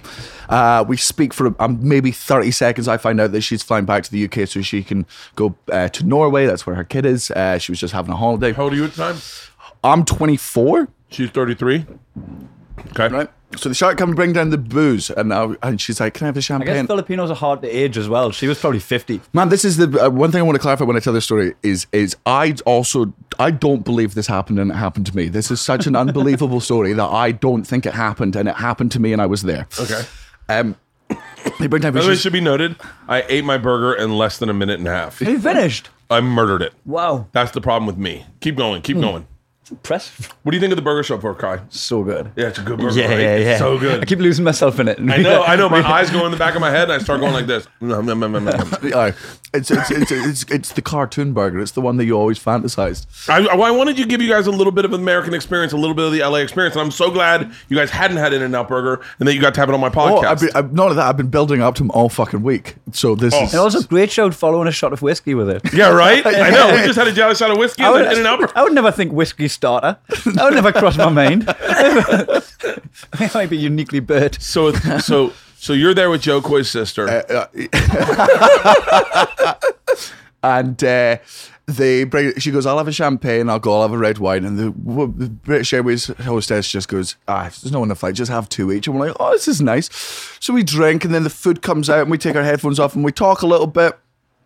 2 more drinks come out with that. We're both ended up quite, merry and stuff. I can't remember what we spoke about. I think I told her that I did comedy. We spoke about that for a bit, and then all the lights go off, and it gets to the nighttime part of the flight. I've got my duvet blanket over me. She's got her duvet over her. And then I'm just halfway through the movie. I just feel a hand coming across over, and I'm doing my zip. I'm doing my belt and just getting my dick out. The old man reaching across. He's He's like, I can't get my seatbelt to work. Oh, is this not mine? No, I'm sorry. It's an innocent mistake. And she just starts jerking me off, and I'm just confused and like just sort of sitting there. So my initial reaction is, I'm not going to stop it. I'm not a psychopath. Yeah. But like, I don't want it to be obvious that You're I'm reaching for the oxygen mask above this. Maybe I'll turn this into a threesome. Ding! Just be like, I'm sorry, can I have another 2 champagnes, please? I'm going to need some napkins. Ding! God, I want to imagine how much trouble you would be in if you took the exact same gamble she did. Right? It's like you just start attempting to... there's a lot of guys that have done that. So she starts, and my thing is, I'm just keeping up the blanket up there just so the hand movements don't seem obvious in the dark. Yeah. And she's not talking to me. She's not doing anything. She's just doing that, going away. I have a not so proud thought. I'm not proud of it. It happened. I was just like, oh man, I'm like, this is great. This is real good. This is unbelievable. Like, in what world would this fucking happen? Double check that she's a girl. Not proud of that thought. Not proud of that thought at all. You have to double check. But I was just like, this is one of the best things that's ever happened to me. The only thing that would make it profiled that. Yeah, I did. I did. And it wasn't. I'm not proud of the thought. I'm not proud of the fucking logic. But I've changed. I've grown since then. I checked. She had a very lovely vagina. You checked? Oh yeah, absolutely checked. You went over and felt her? I went over there, started playing with her for a bit. Couldn't really get the angles right. Like, it's not. But did you just do it? You never want. It's like you're like at that angle. You're doing it with the subtlety of what? Did you say few when you said few? Audibly. What? So there's I did it in the way that with the same sort of casualness but respect that a bank teller does when they're being robbed. It's the secret emergency alarm. I'm doing it with by the way, my brain was racing for the analogy of what you were doing. Of what that was, and I got it. I got it. It's fucking perfect. Just a little emergency alarm there. I then come everywhere. I'm getting there. It's all in the fucking blanket sort of thing, and I have to ball it up. Quarter of a gallon. Just I stuff it under the chair in front of me. You stuff her under the chair. Your job is done.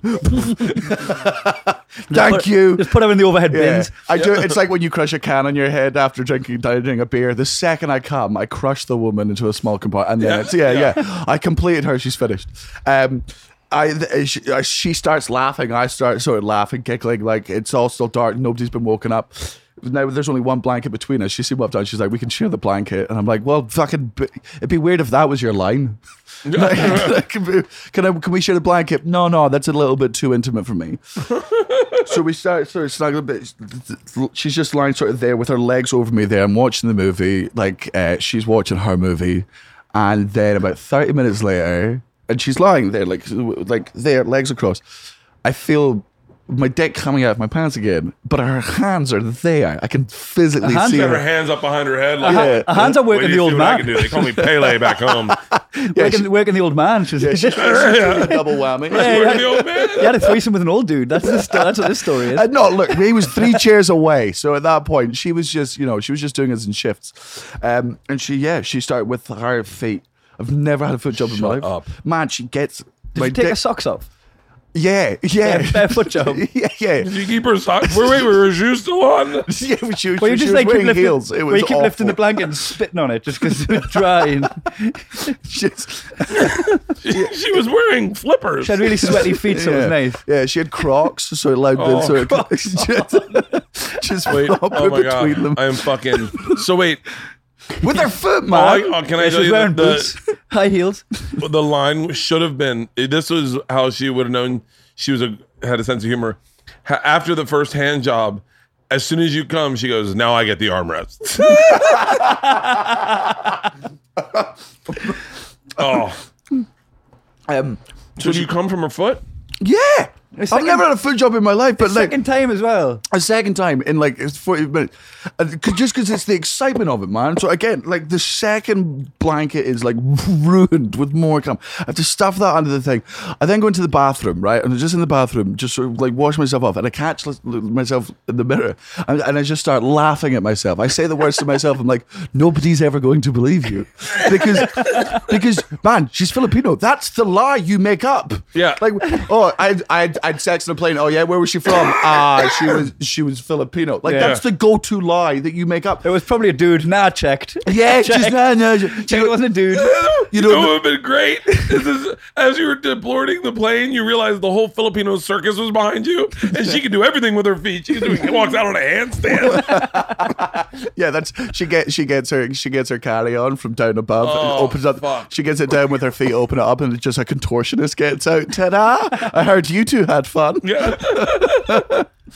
Would you have told this story if you went to check and it was a dude?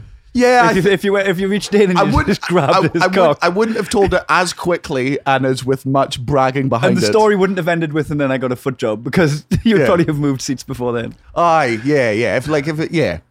I said to Mark Norman one time, I said, "What's the gayest thing that's ever happened to you?" And he goes, "I got jerked off by a guy on a bus." And I went, "Okay, I want to hear that story." it's pretty gay. I think things have shifted a tad bit with the Me Too. I think sexual assault still is absolutely horrific. But I think there was a period guys were afraid to share any story because everything came off like, "Whoa, what the fuck did you do?" I think that shift has happened a tad bit where where it's okay to be. I think it's always been okay to be who you are. Yeah. I think there was a period where guys were like just keeping their mouth shut because they were like, "I don't want to sound bad. I don't want to like."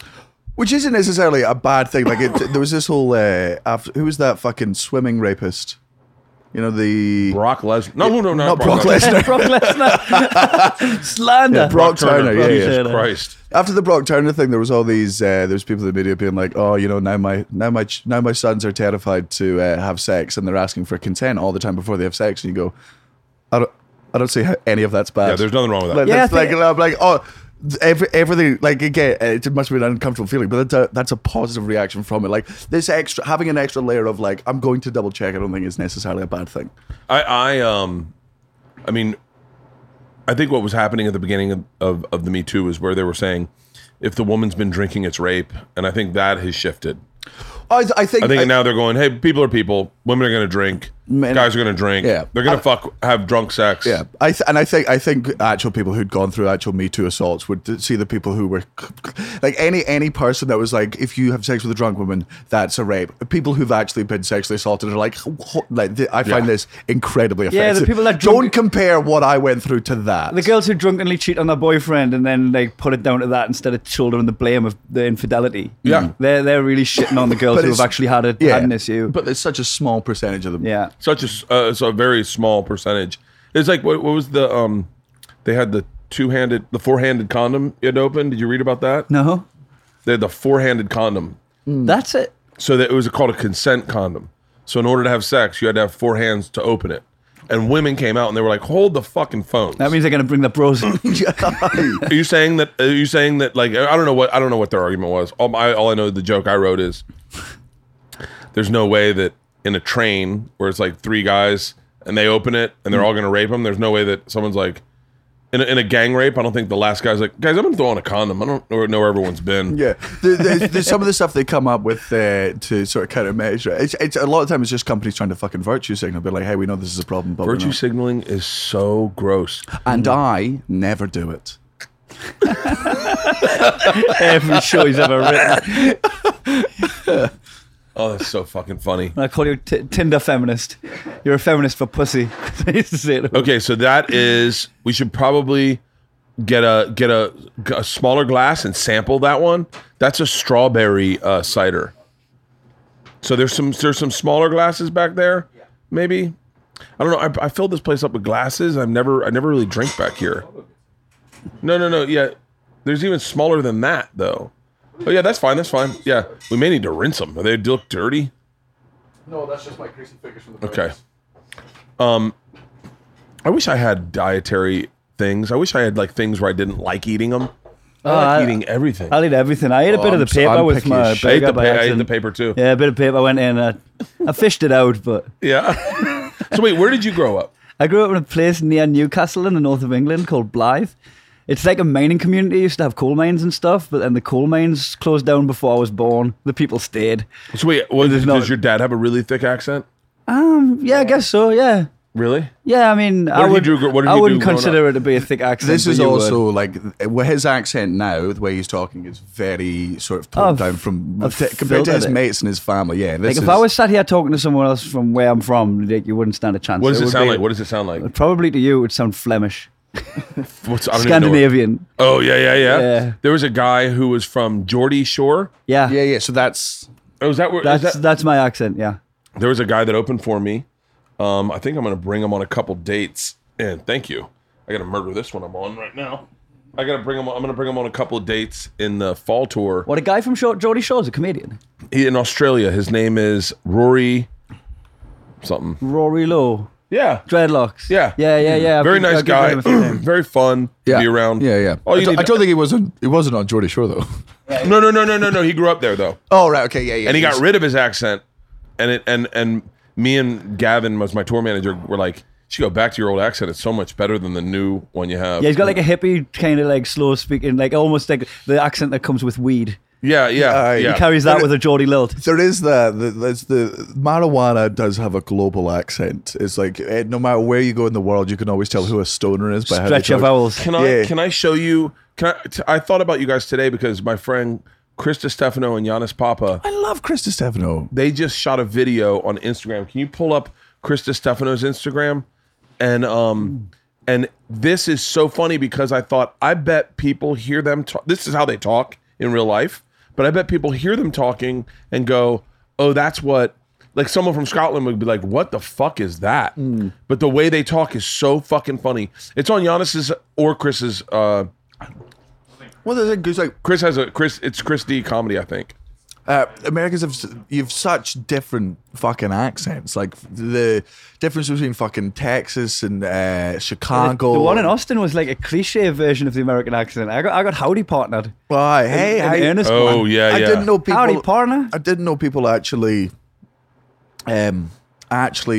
spoke like that. Like they were actual cowboys. We've said this before, but like America is the only country in the world where stereotypes actually fully exist.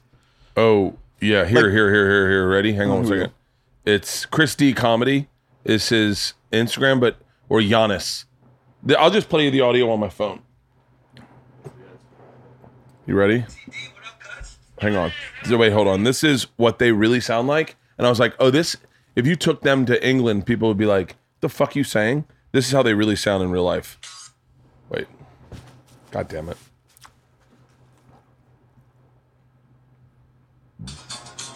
Okay, well, not play. Yo, Chrissy D, what up, cuz? Johnny, what up, cuzzy? Yo, what up, legendary boxing trainer, Cuz D'Amato? Where you at, cuz? Kazakhstan, where else? That means you're on Shore Road. Obviously, it's a beautiful day out. We've got beautiful views. We got the beautiful skyline, the beautiful. Do you hear an accent? Do you hear his accent? I do. It sounds. Is it different? It sounds different than me, right? Man, I'm burnt out. You want to stroll? Maybe get a For crib. me, it's more. Maybe get a For me, it's Generic? Yeah. For me, it's more the words they use are different as opposed to the. Oh, it sounds. Oh, dude. Oh, I was just talking about this with someone. They did a video of American accents, but they had black people in it, and I was like, no, you can't do that. Yeah, like a black guy doesn't. I mean, black people sound different to different black people, but they don't have. Like Patrice O'Neal was from Boston. He didn't have a Boston accent. Yeah, he had a different accent than a black guy from Atlanta. Yeah, but a black guy from Atlanta doesn't sound like a white guy from Atlanta. They don't sound similar. There's a different. It's a totally different. The same, like a Hispanic in LA would sound different to a Hispanic in Texas. So yeah. Apparently, I can't hear it, but apparently, like a Puerto Rican in New York sounds different than a Mexican here. The Spanish sounds different. Oh, really? Yeah, the Spanish is a lot more. I wish do I have any Puerto Rican friends that I can call right now? Apparently, dogs have accents. Oh, really? Yeah, apparently. Shut up. I'm not. You like? Hold on. Yeah. Is this like one of them fake lies? No, not yet. Yeah, we do this now and again. We just drop a lie in there and let the other person pick it up. Oh, and run I with it. love doing that more than anything. It's just little. You know, little. gorilla can get a human pregnant. Yeah, shit like That's a that. great one. What did I say about I've seen your daughter. the main motorway, the M1, the main Nice. motorway. Wait. Go back to the first one you said. The dogs have.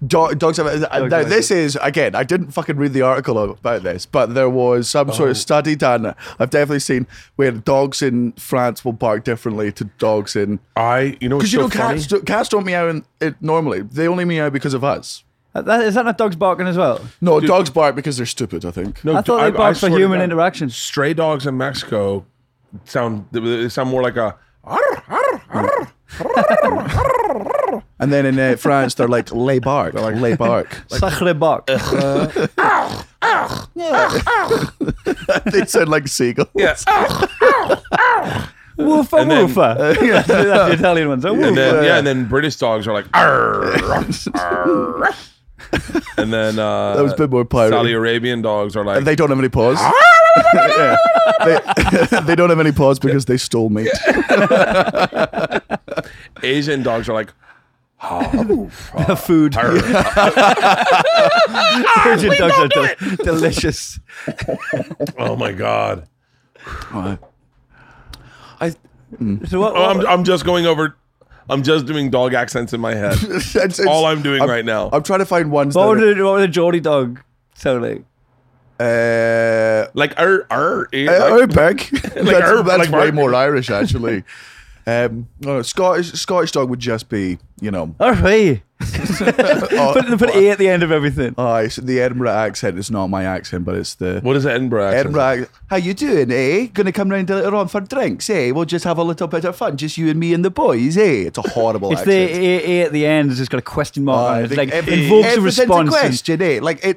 And in a less adorable way than the Canadians do it. Really? Yeah. Because when the Canadians say eh, you're like, oh, look at you. Yeah. Whereas because a lot of Scottish accents are thick, brogue, and like rough, and Edinburgh stands out like a sore thumb because it's the only accent in Scotland where you sound like a fucking soft cunt. Yeah, because it's like some of the Scottish accents sound hostile even when you're not being hostile. Oh yeah, the Scottish accent's naturally aggressive, being like, "What are you doing tomorrow?" You're like, "I'm not telling you tomorrow." Aye, that's a good accent.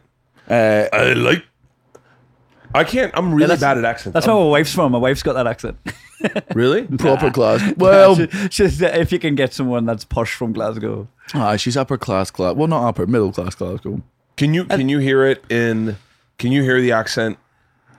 And when someone speaks, you go, "Oh, that person's poor." Yeah. if they sound like him, I'm like, oh, okay.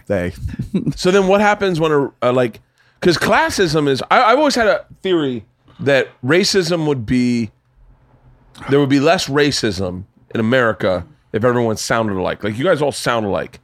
Your black people sound like you. Oh, I love it now because when I was younger, if you go into an Indian restaurant, the Indian guy's got an Indian accent. Yeah. But now it's the children of the people that served when I was a kid. Yeah. So now they have Geordie accents and they sound like me, and it's fucking hilarious. There is nothing like.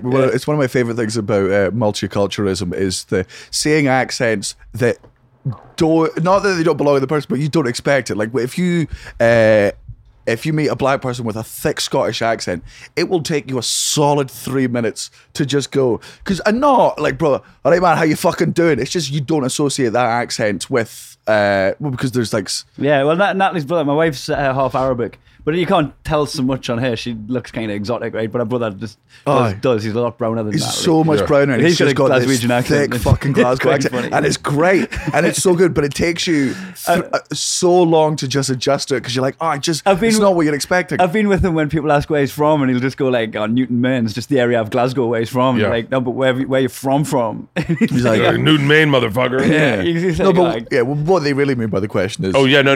Yeah. why are you that Why do you colour? look like that? Yeah. That's a trigger. That's a trigger. No, wait. Am I saying that right? Where you from? That's a microaggression. That's a microaggression. Yeah. When you say to someone, "Where are you from?" Yeah. Like when you see like a Asian person. What because I'm always curious. But not. Yeah, That's because what's your story? You want to ask you like, how did you end up with that accent in from No, here? I always go. My question is, what the fuck's my? I say to an Asian person, what's your ethnic background? What, Yeah. What's your heritage? No, not heritage. lineage? What's your no?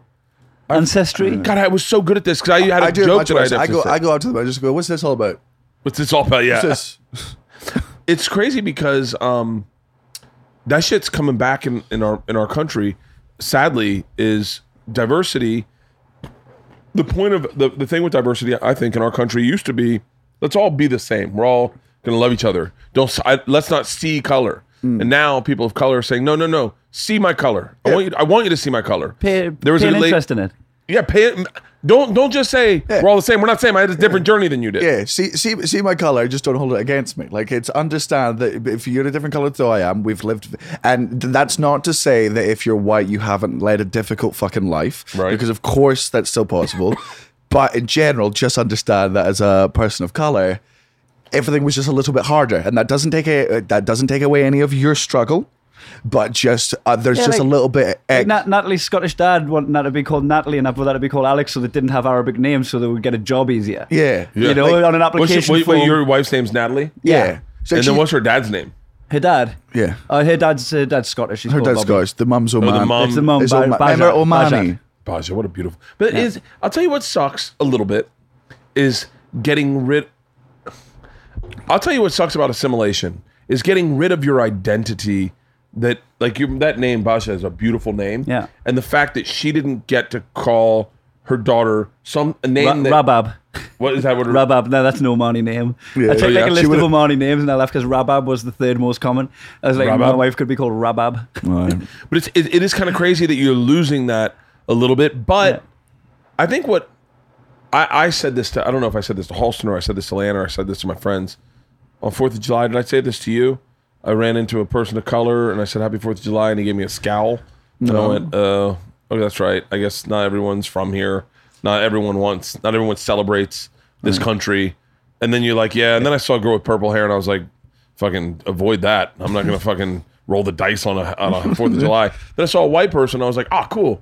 Hey man, happy 4th of July. And he's like, hey, happy 4th of July. And I was like, oh, finally. Yeah. And then I was like, that's so fucked up that we've fought all this while to assimilate and everyone be and not notice color and be the same and not treat a person differently because they're black and now they're saying, please treat me differently because I'm black. But then I thought, in a moment of clarity on my jog, I thought maybe all black people are saying is, hey, you've been treating me differently because I'm black your entire life. Please just acknowledge it now. Yeah, but don't swing too hard the other way. Yeah, just say it. Just admit that you know I'm black. Yeah. Instead of being like, when Stephen arrived, what's Stephen look like? Oh, he's tall. Yeah. He's got a backwards baseball hat on. He's got short hair. He's got brown eyes. Dude, Yeah, is like he tightly black?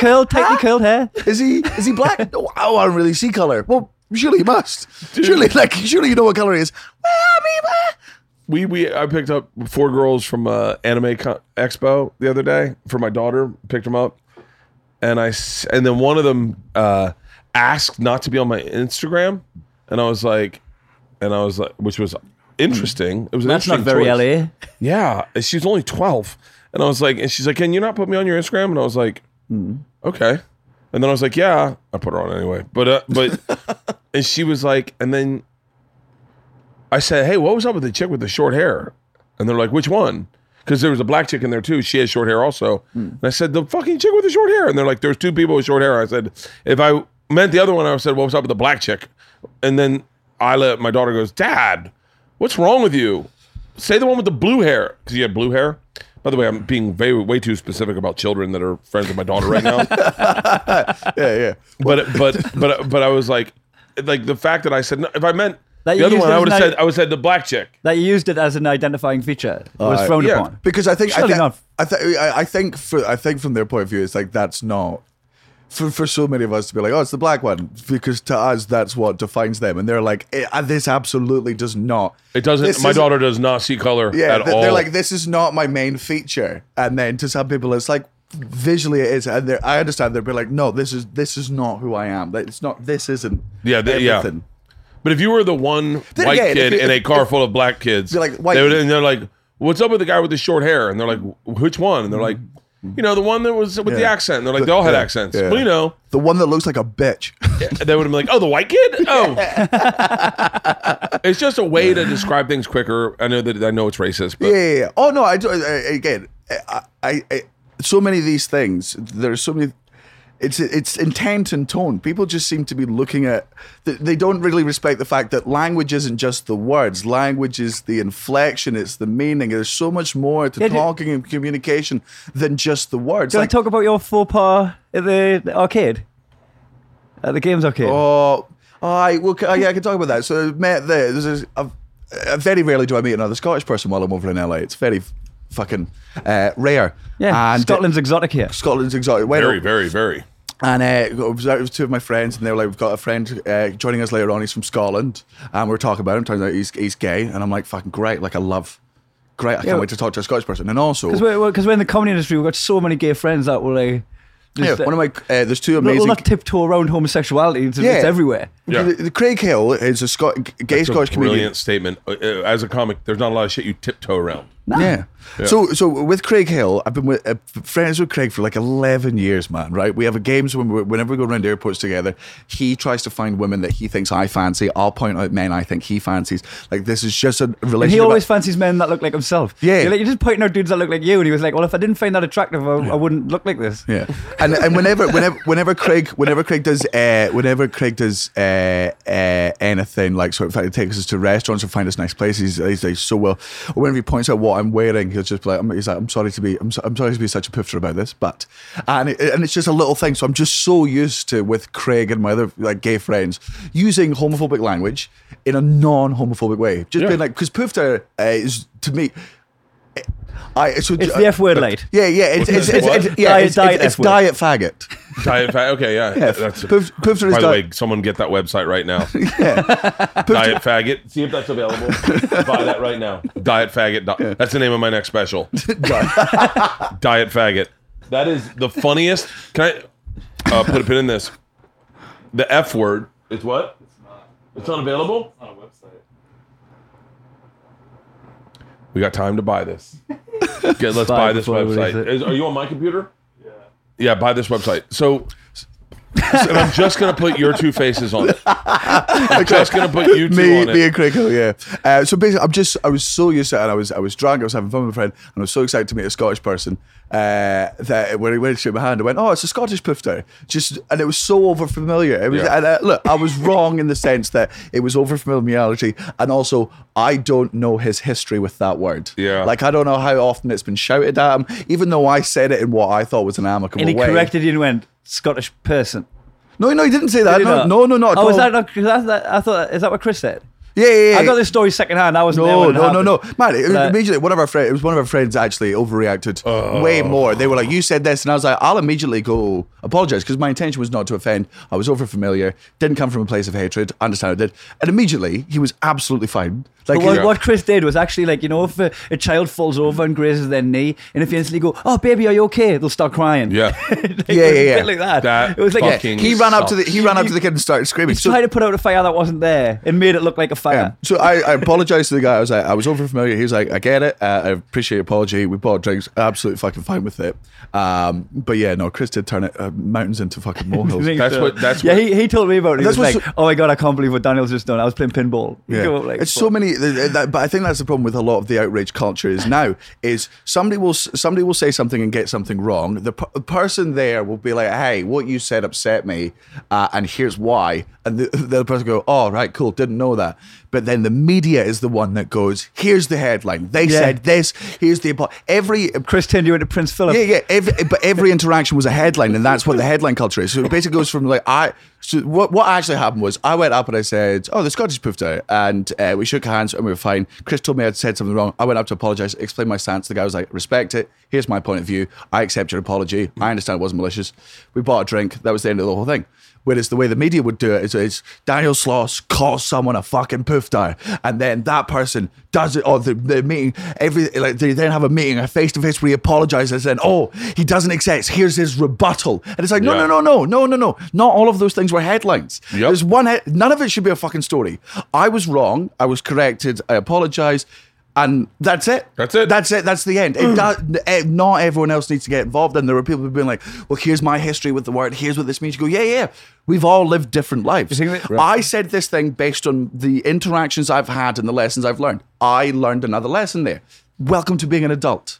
It's like, dude, I heard Miss Pat talking on Rogan the other day about the black community's feelings towards gay people. And it was the first time I ever heard anyone honestly speak and go, because I grew up in the South. I grew up with black people, not like in a black culture. I was very sheltered as a kid, obviously. But like, I knew how black churches were. I knew how it was about homosexuality. It wasn't like super accepted. Well, have you heard some old DMX tracks? Good God. He's got a potty mouth on him. My lord. Yeah. He should go wash his mouth out with soap. Foul language. DMX was not. He's a naughty boy. I show no love for homo thugs. By the way, that's the line I was just thinking about. Yeah. But maybe it's because they were thugs, not homos. We don't know. DMX, if you try to get DMX to apologize now, he'd just go, "No, dog." DMX has one of my favorite interviews ever where he goes into the Breakfast Club and he says to them, they say, "So tell us what happened." You know, DMX got his license suspended, right? I didn't know that. No. Okay, so DMX has got his license suspended like 4 times. Driving. And the last time sent him to jail, right? And they were like, "What happened?" And he was like, "Dog, I was running late for the airport. I'm in the Escalade, and this Asian guy's driving mad slow in front of me. So I throw on the lights." And they're like, "The lights?" He goes, "Yeah, the siren. Hit him with the horn." And they're like, "Wait, you have cop siren and horn in your car?" And he's like, "Yeah. And the man wasn't respecting my authority. He didn't pull over." And they're like, "You're not a cop." And he goes, "He doesn't know that." That's excellent. And so all is forgiven. And I love that DMX he's not respecting my authority, of which he has none. Yeah. And so then they're like, "Wow, so how do you get around now?" And he goes, "I drive." And they're like, "Wait, you drive?" And he goes, "Yeah." And they're like, "But don't you have a suspended license?" He goes, "Cancel license. Catch me if you can." And then he's just advertising it on the media. He just loves driving. I don't love driving at all. I hate driving. I love it. But where did you learn to drive? Florida. Is that fucking? I ultimately, I think in my previous life, I was a man of leisure. Yeah. And so I think that I have weird triggers. Driving's one of them. I don't really enjoy driving. I don't enjoy cars. I'm not a car guy. I don't give a fuck for cars. I don't give a fuck for cars, but I enjoy the act of driving. You like getting angry at people. You like road rage. I love road rage, man. I don't get road rage at all. I don't like. That's, you know what's so funny? I don't like road rage. I love it, man. He nearly got me into a fight one time because he was fucking starting shit with another driver. Like, you're not getting you into a fight. I felt like someone's boyfriend. Like, you're getting me into a fight. This tastes like fucking sherbet. That's nice, the strawberry one. Open a different one. This is I can get my daughters drunk on this. Have you had this one yet? Yeah. What's that? No. Let's go. Let's find another. Go. You can take whatever one you want. I want to try another one. Oh, it's the eggs. Is that pineapple? Yeah. This is fucking ridiculous. I'll drink that one. No. I'll keep drinking this one. Oh, here. Switch. You take this one. I'll take that one. Yeah. Mid-roll reads. Mid-roll reads. What are they? These are mid-roll reads. You've heard about neighborhood watch groups, right? Neighborhoods watching out for each other, neighbor for neighbor, keeping communities safe. Well, get this. The Neighborhood Watch is now an app on your phone, and you're probably wondering, how in the hell does that work? The app is called Neighbors, and it's by Ring, the company we all love. That is the doorbell with the security camera. I love Ring. We've had Ring forever, and now with the Neighbors app, you receive real-time crime and safety alerts from your neighbors.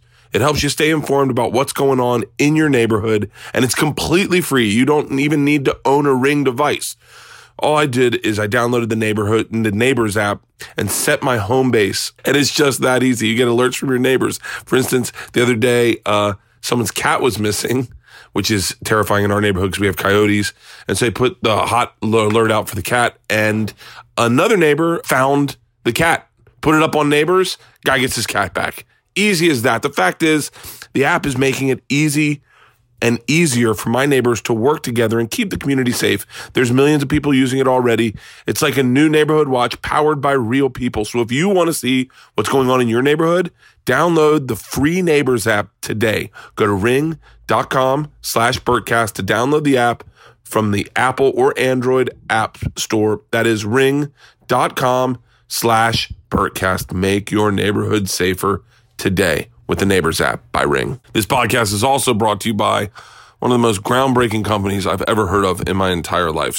Self-storage is tough. Storage is tough. Self-storage is always an option, but it's anything but convenient, whether having a baby or moving into a new place. What if there's a way to store your valuables without breaking your back or your bank account? Now there is.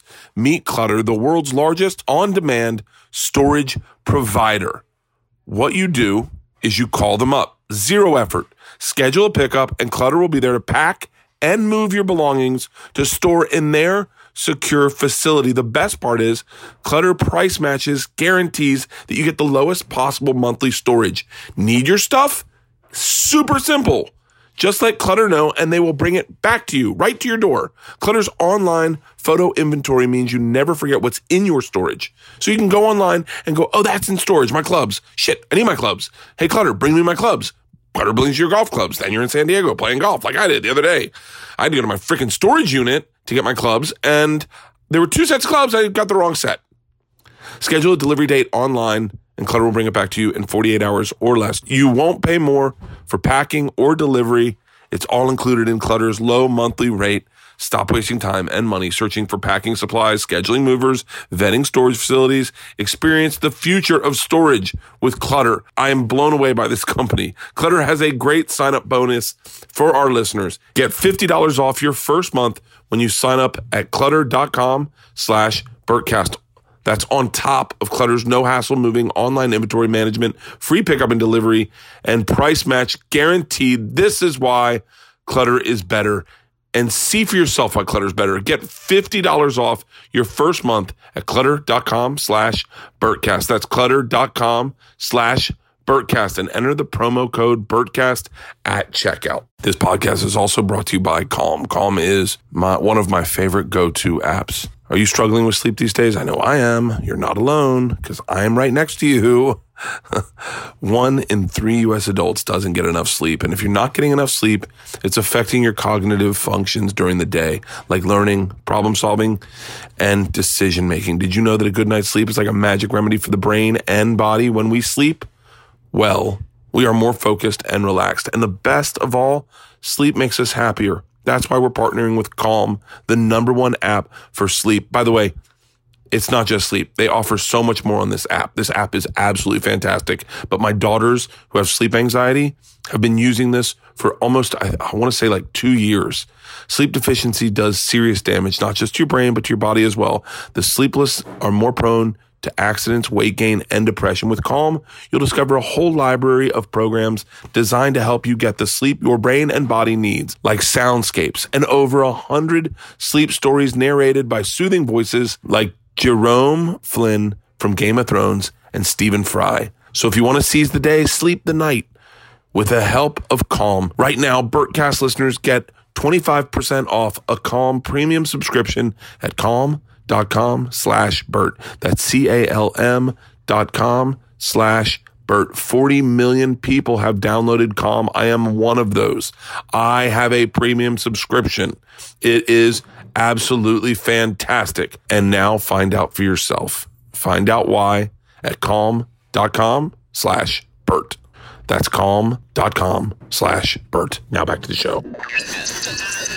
Yeah, we were down in there. I enjoy road rage because I'm an idiot, and for me it's like Twitter but with no consequences. You can just say whatever you want and nobody records it, and you can just be horrible and say you can wish death on a stranger for the smallest reasons, and I like anger.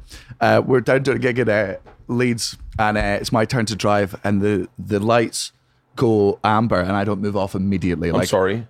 Amber? Oh, it's like it's about to change. Yeah, do you not have... Dip your clutch. How many colours do you have in your We lights? just have green, yellow, and red. Yeah, amber, yellow. Yeah. What was that? That's like if a Rockefeller got pulled over right when they started inventing traffic lights. Yeah, it's like I got sorry, sir. I thought it was amber. The we call light- it yellow. Amber. The light went teal. It means go. The Crimson light means stop. Crimson light means stop. I refuse to believe. The Kelly Green one. Yes, emerald for acceleration. Oh fuck. Ruby for stop. I saw emerald and I knew it wasn't crimson or amber, and I said it's time for me to go. Go now! It's bloody jade. It's jade. It's time to leave. Jade. Is jade red? Green. Jade's Green. green. I don't even know what color jade is. I haven't done a drinking podcast in so long. I don't know why. They're very good. They're fucking really fun. So you're at an amber light. You know that means that you stole a child in our country. Yeah. Oh my god! I get it. That's amber alert. So there's this alert. kid in the back of my van, and I'm driving a car. If you want the description, check your phones. It's very much on there. And the light turns yellow. Fucking Neanderthals, the pair of you.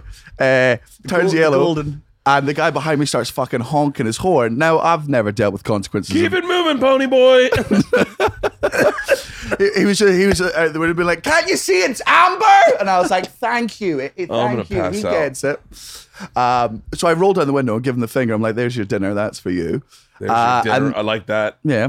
And then I look in the mirror and can't he's do it. getting out of his car, and I'm like, I've already missed. I'm going to put a pause in this story. I forgot for a second that you guys drive on the other side of the car. And I was like, why would you put your finger in the middle, like out of your sunroof? Yeah, just reaches across. Yeah. All the way out the other window. Yeah. I lean all the way across and start giving Kai and an old man a foot job and a hand job at the same time.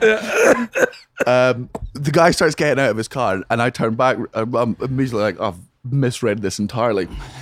Turn around to tell Kai what's about to transpire. And just his watch is there. Kai takes his watch off whenever he's about to get into a fight because he's broken so many. I use shit ones now. I don't. You've gotten to the point where you buy certain watches based on your... Okay. Because he's broken so many watches from fucking hitting people. Punch someone with a watch on it, just obliterates your watch. Your watch just He's left-handed. Are you left-handed? Yeah. Okay, yeah. Now I've got a wedding ring on. I use my elbow in the last two. Oh, we're talking about fighting next. Keep going. Oh yeah. So basically, like, the guy gets out of the car. It is coming forward, and me, never been in a fight, never don't know how to deal with the situation. Watch is fucking hanging in the air. Kai gets out of the car and just yells at the guy, "Get back in your car before I fucking steal it."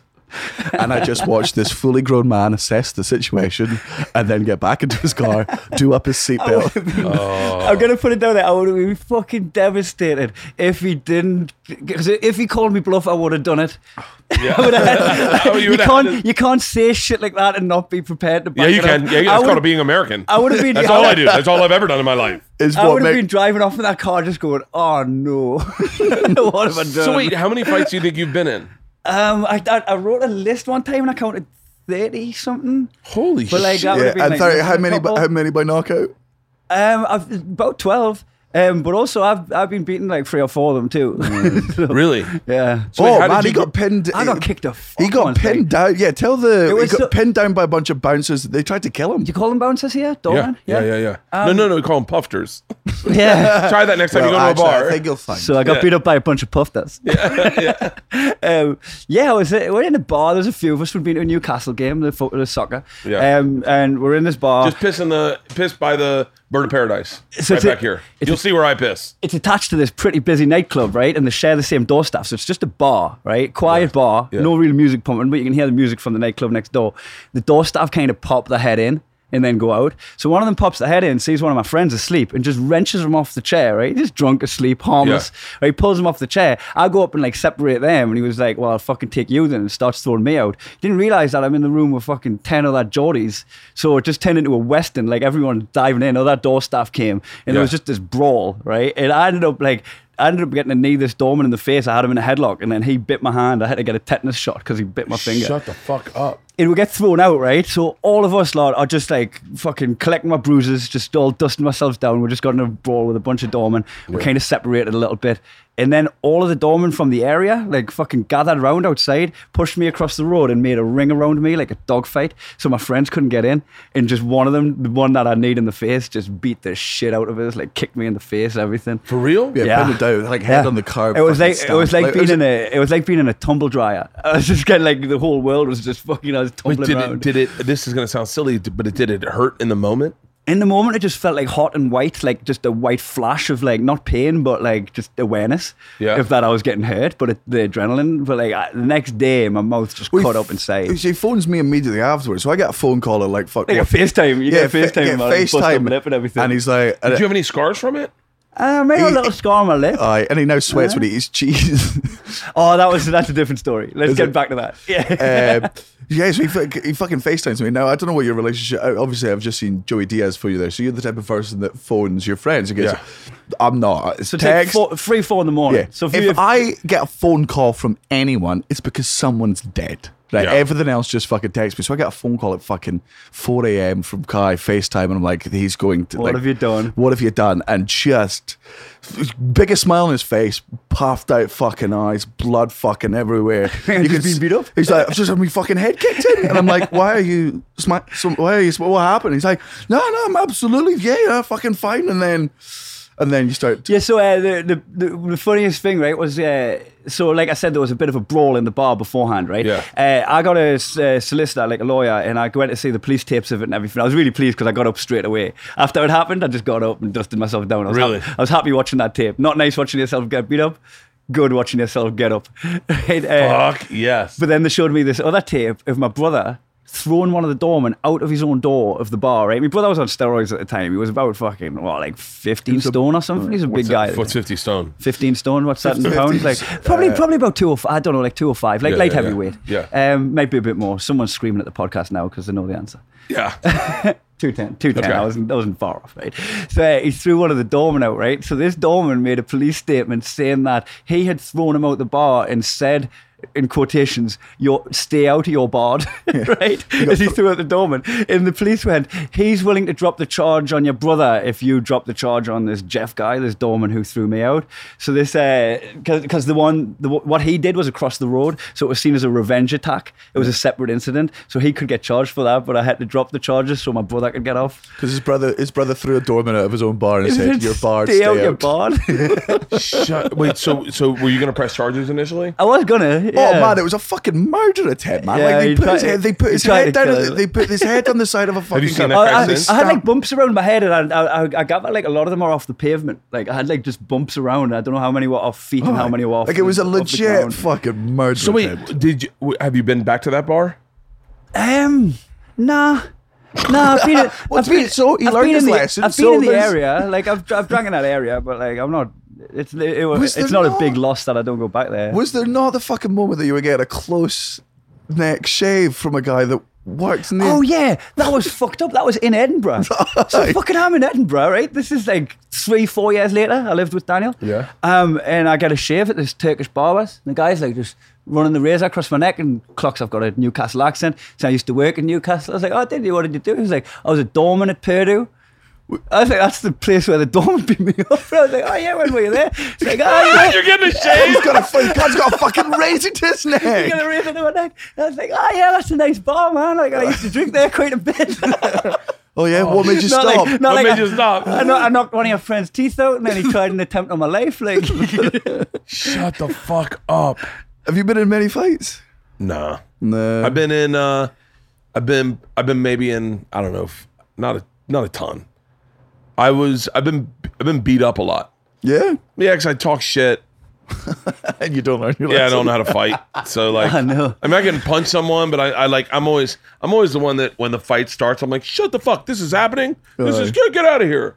But I've got like a level of respect for if you've got the bravery to talk shit, and you may not be able to back it up, which you do all the time.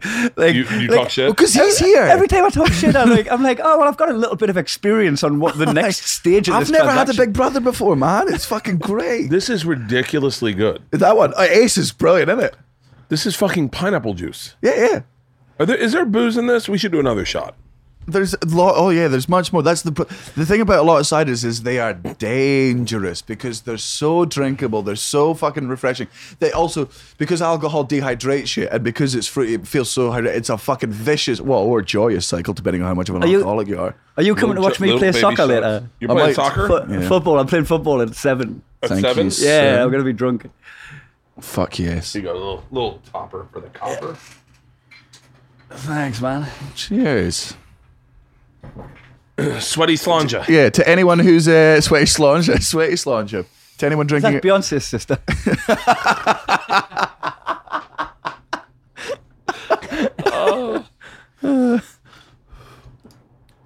Yeah. First fight I was ever in, I kind of knocked the guy out. One punch.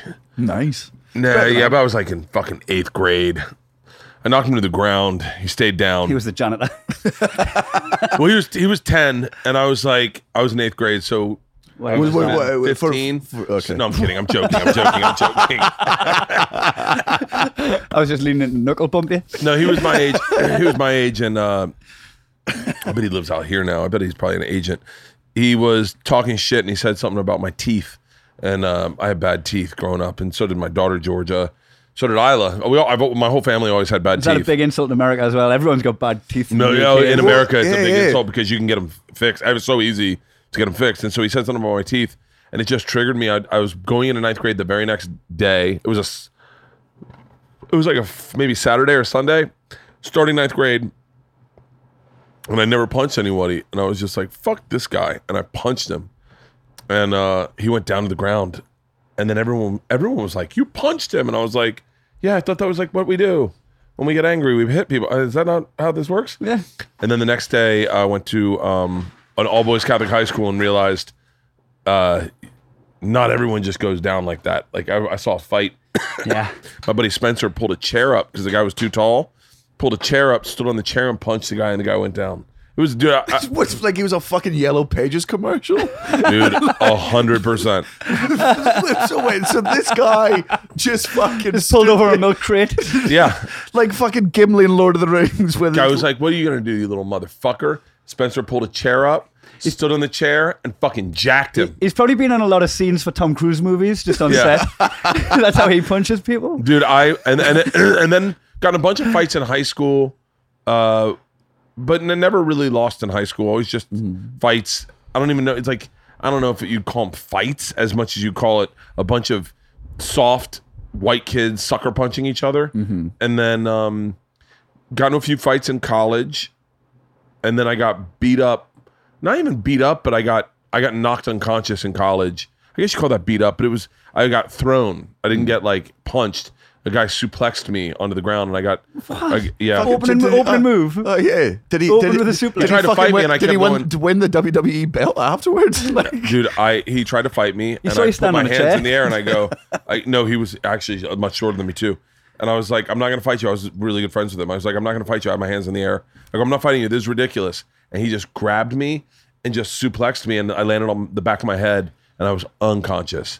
I was unconscious for a little while. I woke up, and I could not put 2 and 2 together. Like I just didn't know what had happened. I couldn't figure out what was happening. I couldn't jump start my brain to get traction. I felt like my brain was just going like this, like just firing.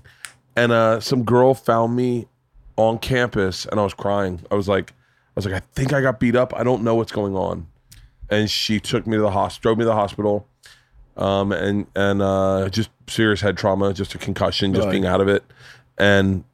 Yeah, and then that was the last fight I think I've been in. It's so confusing. I remember that day I was in a car accident where I hit the window with my head, the driver's side window, and I just remember kind of coming to. I'd never been asleep, but I was stood up in the street with a towel pressed against my bloody ear, and I was asking if it was Christmas yet, and it was the 27th of December, and I'm just there in a daze, like, is it Christmas yet? It stupefies you. Just like fucking Ebenezer Scrooge. Yeah, you're just sitting there. What day is this? Yeah, I was out of it. I remember going in. I remember it was during finals, and I went in to go take. I got beat up, and then I woke up, and he was in the corner crying. He was my friend. Oh, so he was guilty. He felt very guilty. Yeah. He like. So why it did he sounds fight really you? weird, but he like scrolled away like a spider into the corner. Like, what have I done? What have I done? It was I'm an animal. It was just me and him. Someone else Like went the to go Hulk get. the first time he uses his powers. Yeah, I'm a monster. yeah, exactly. And he had a real bad history of violence. Sounds like it. And so he would Like I think you don't open with a fucking suplex On a friend. You don't on your open buddy. with a suplex on a friend if you've never been in a fight before. That's By the a way, man that's like this throwing guy. people around. This before. guy fucking copyrighted the chair move almost. In that the story about him in high school is that someone wanted to fight him and he ran up to the guy, stepped on the bumper of a car to jump up and punch the guy. Like fucking Troy. Like like Troy. Like when he's running Like Anthony Pettis off the cage. yeah. And so, but he had a really bad history of violence, and he had started smoking weed and thought he was better, and then clearly he just wasn't. He has rage problems, and then suplexed me. I woke up. I woke up, if I'm not mistaken, and by the way, I could be making this up, because I've told the foot job story. We're in the same boat. I woke up with his hand in my mouth. To see, it was like the opposite of a reverse puppet. Yeah. Oh. Yeah, that's what I remember. In this story, I remember that, and I could be wrong about that. And then I woke up, or maybe he was just checking if you had a gag reflex because he had ulterior motives for your unconscious body. He's like, let's just see if this hole still works. Okay, there we go. And job half complete. Yeah, still. He's unconscious, mouth is opened, and zip. That's what wakes you up. Yeah. And so, oh my god, you give me mouth to mouth. Not exactly. You got half right. So, definitely something to mouth. he squirreled away like a spider into the corner. I remember that a little bit. And then I remember just like getting the up. wall, the top corner. Just. Yeah. But that means his friend had to come out, put a big glass over him, put some paper under him, and then take him outside. Take him outside. Yeah. I got into my car. I drove. By the way, I was driving my sister's car, which is interesting in the story. I don't think you're allowed to drive after being unconscious. I think that's. I was out of it. I was so out of it. I was like, I think I have finals. Like I had finals. What? Did I just get beat up? I can't remember going. Did I just get beat up? Wait. Like, what's going on? Did he just have his hand in my mouth? And then I drove to the. Scurrying to the top corner of the room. I walked into a classroom that wasn't mine. I walked into a classroom, and then walked out, and then ended up on a bench, and that girl found me. And then, I haven't talked to that guy since. To be fair. I wonder if anybody from that class just looked at you walk in, just go, "Is that Bert in the wrong class?" Yeah. I just the machine. That was probably the last time I got beat up. I've never been beat up. I've been choked unconscious once. I jumped in on you getting beat up one time. I think I told that story in the last one. Yeah, There was did you? the guy that yelled the homophobic abuse at us, and then Kai. My last scrap was for someone yelling homophobic abuse too. Someone thought like you, because this is such a dumb story, right? I was on a stag party, right? A bucks party. Do you call them stags? No, bachelor parties. Bachelor party. Yeah. So I'm on a bachelor party. Every time my group of mates were like chatting to a group of girls, I would just let the girls know that I was off limits because I'm getting married and all that stuff. Yeah. Right? So it started becoming power move. I do it all the time. But it's just like a joke. You don't stand a chance, girls. By the way, because they don't want to. They don't want to stand a chance. But ladies, I'm married. Just giving you a heads up. I saw you looking. I get it. So I started doing it to anybody, like the waiter at a table. I would just be like, "It's not you, you, it's me. I just want some food. I don't want to lead you on. Yeah. So I was just doing this to every cunt. Yeah. Eventually, I goes up to this boy in a nightclub who was like chatting to a girl, and I was just like, "Not for you, sunshine. I'm off the market." And then I walked away. I didn't give it any context. This boy Not was for you, sunshine. I'm off the market. This boy was from 5 miles from where I grew up. I'm in Portugal at the time.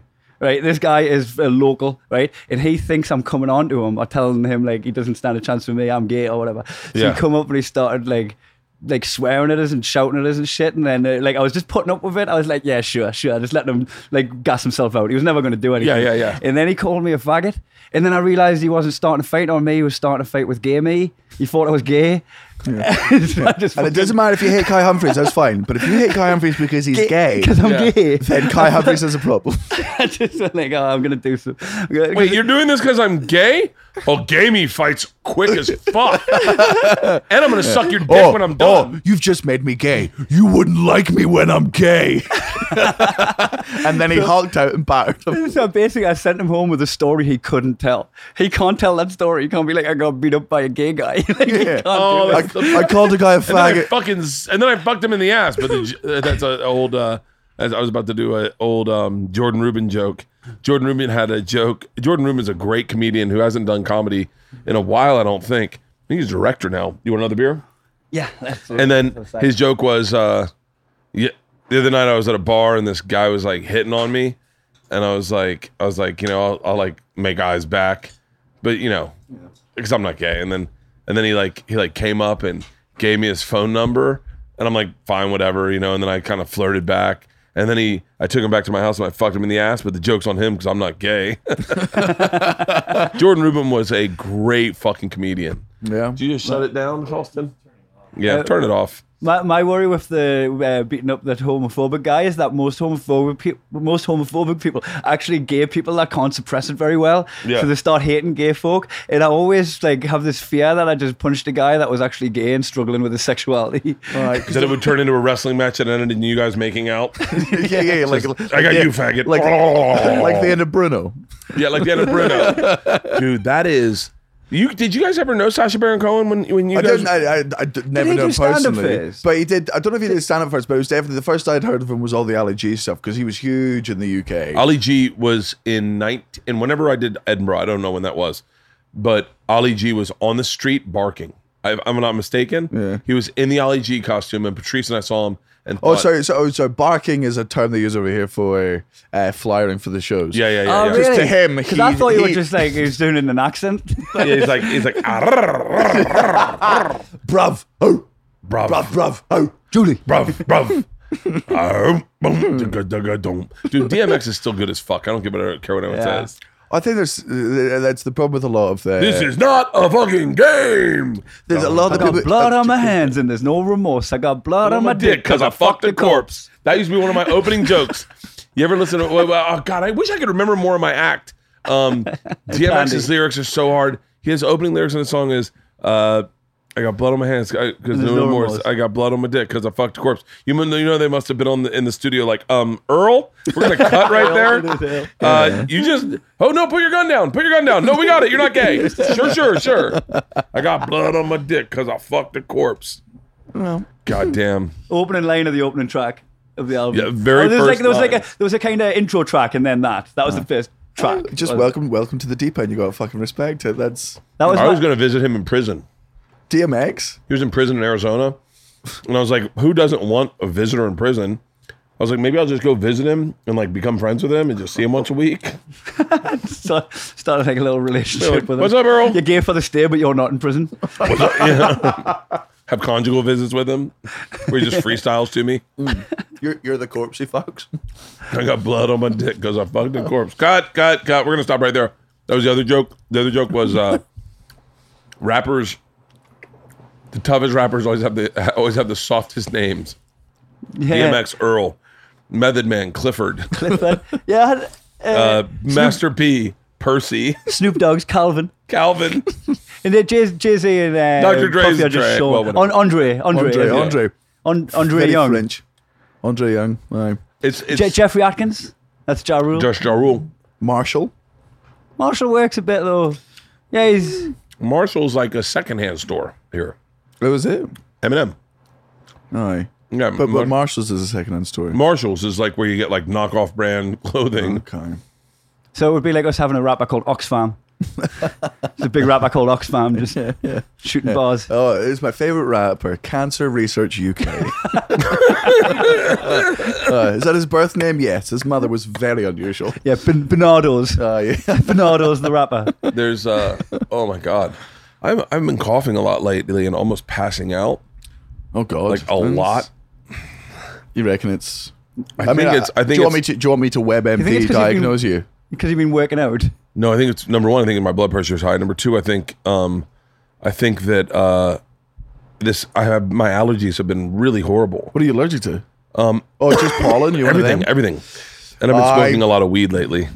People that my girlfriend's got allergic to fucking pollen. What's Polynesia. Polynesia. I think it's called racism. That's a much better name than the hay fever. I got ripped off by Polynesia stealing that word. What? Polynesia is a great word for hay fever. Yeah. I've come down with French Polynesia. It's touch and go for a minute. I couldn't go in the garden. Hay fever is one of those ones where I'm empathetic to you, but what's hay fever? Allergies to allergic to pollen. You know what? I am the kind of person that I had heartburn for like 10 years until I realized it was heartburn. I just thought I was dying. Oh yeah, that's I was like, so I can't sleep because I die in the middle of the night. Yeah. No, so hay fever is like people that are allergic to pollen and stuff, which I'm sympathetic towards because my girlfriend has it. But for me, it's a lot like people who can't read in cars. I just think there's a step of evolution that some of you appear to have fucking missed. Oh, because you get nauseous when you read in the car. No, I don't. But some people just get nauseous traveling. I know, but people that get if you get travel sickness, as sympathetic as I am to you, I'm like, you are lower end of the DNA. Like, I agree with that. As a species, we now have for at least 100 years now, moving vehicles have existed. If your DNA hasn't adapted to that yet, you don't get to have kids anymore. Like, I'm sorry. My wife gets car sick very easy. Then what are you doing having kids with her, Bart? My daughters don't get car sick at all. We faded it out. So maybe that's it. So you should fuck people that you got to bring in superior. My superior genes took her rescue dog genes, and I took her. Selective processing. Yeah. My wife's Lowland Scott. I used to call my wife a Lowland Scott all the time. I don't even know what that means. Lowland Scott. That would mean Edinburgh, Glasgow. I think Lowland Scott, based on being from Scotland, I would assume Lowland Scott would just mean that they were a bit more city savvy, but more drugs. Urban. So wait, what do you guys call rednecks in Scotland? Neds. Neds. Neds. What's a Ned? Non-educated delinquent is the lie. Reverse engineered. That's what people. It was called Ned first, and then became non-educated. Our working class is basically it's like tracksuit bottoms, tracksuit tops, bleach blonde hair. It's what he used to look baseball cap, kind of like pushed back, but very like so it's on the top of your head, like nasal speaking. Like the poorer communities in Scotland are obviously riddled with like meth addiction and heroin and stuff. So that's where all. But it's all right, man. How you fucking doing? I'll fucking chin you. Like they're the ones that came up with the there's the Glasgow kiss, which is the headbutt, but there's a Glasgow smile, which is where they instead of just using one razor blade to cut your cheeks. I know it's a Chelsea smile, so the Chelsea people must adopt it. Yeah. But the problem with the original Chelsea smile is it doesn't scar that much because if you just cut there. I know it's gross. And sew it together, it will easily fuse back together. What they used to do is they would put 2 razor blades on either side of a credit card. So there was about a millimeter gash. Use that to cut because then they've got to. How did this escalate so quickly? What's your version of a redneck? We cut people's cheeks open in Scotland. Come on, Daniel. Take the cider off it, man. I'm just giving you a little history, a Scottish history. Oh my God, my asshole's on fire tingling. So they cut it just so it leaves the Joker smile. That's where the Joker smiles come from. Just to. Is that what happened to that guy from Braveheart? No, he was on that. Look, the English are a bunch of cunts. No offense, the English are a bunch of cunts. He was drawn in court. So basically, what happened to No. I'm talking about the guy, the actor. Tommy Flanagan. Oh, did he have He's got scars on his cheeks like that. I just assumed. That was part of his makeup in the movie. Yeah, he plays Chiv in. He always sounds like he's got a shit Scottish accent, but he's from Scotland. That's why I didn't watch. I didn't watch Sons of Anarchy because the Scottish accent in it was so offensive to me. Someone's back up. And I was just like, this is such a bad Scottish accent that I cannot condone it. And then turns out the guy's from actual Scotland.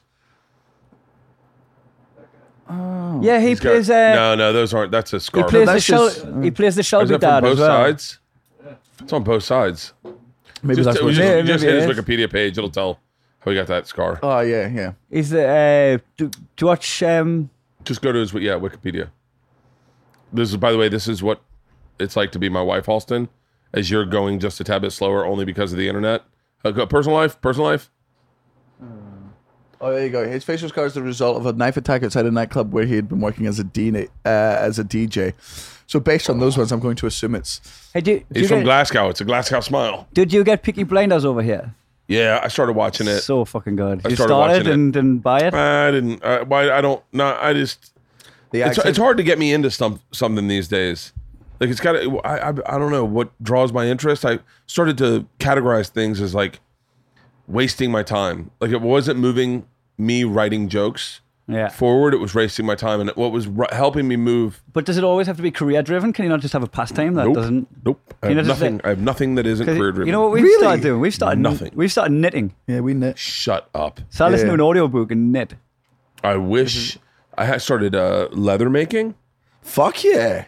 Yeah, not making leather. We're like yeah, but like getting the hides and then. And I made one fanny pack, and as soon as I made it, I could sell these at shows, and I turned it into money. I turned it into a way to make money, and then I just had to stop because I was like, I'd rather spend more time writing my comedy than making things to sell at shows. Yeah. So I turn everything into stand-up. Maybe that's why your career's further ahead than the pair of us, because we. Yeah, no, it's not. It's not. And I definitely. Our spare time spent self-indulging. We barely so when we come to write a show, we usually do it just before the Fringe, like in June, July.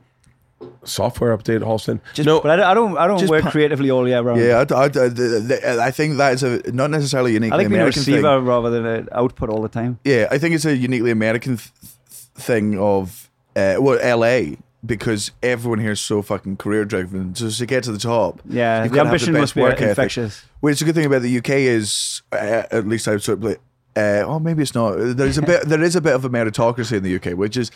Stand-up is that. If you are the best at stand-up and good, you will eventually get to the top. You will eventually, not necessarily where you deserve to be, but if you are genuinely and consistently brilliant as a stand-up, you will eventually get to a place where you can make a fucking living out of it. Here's the difference in the States.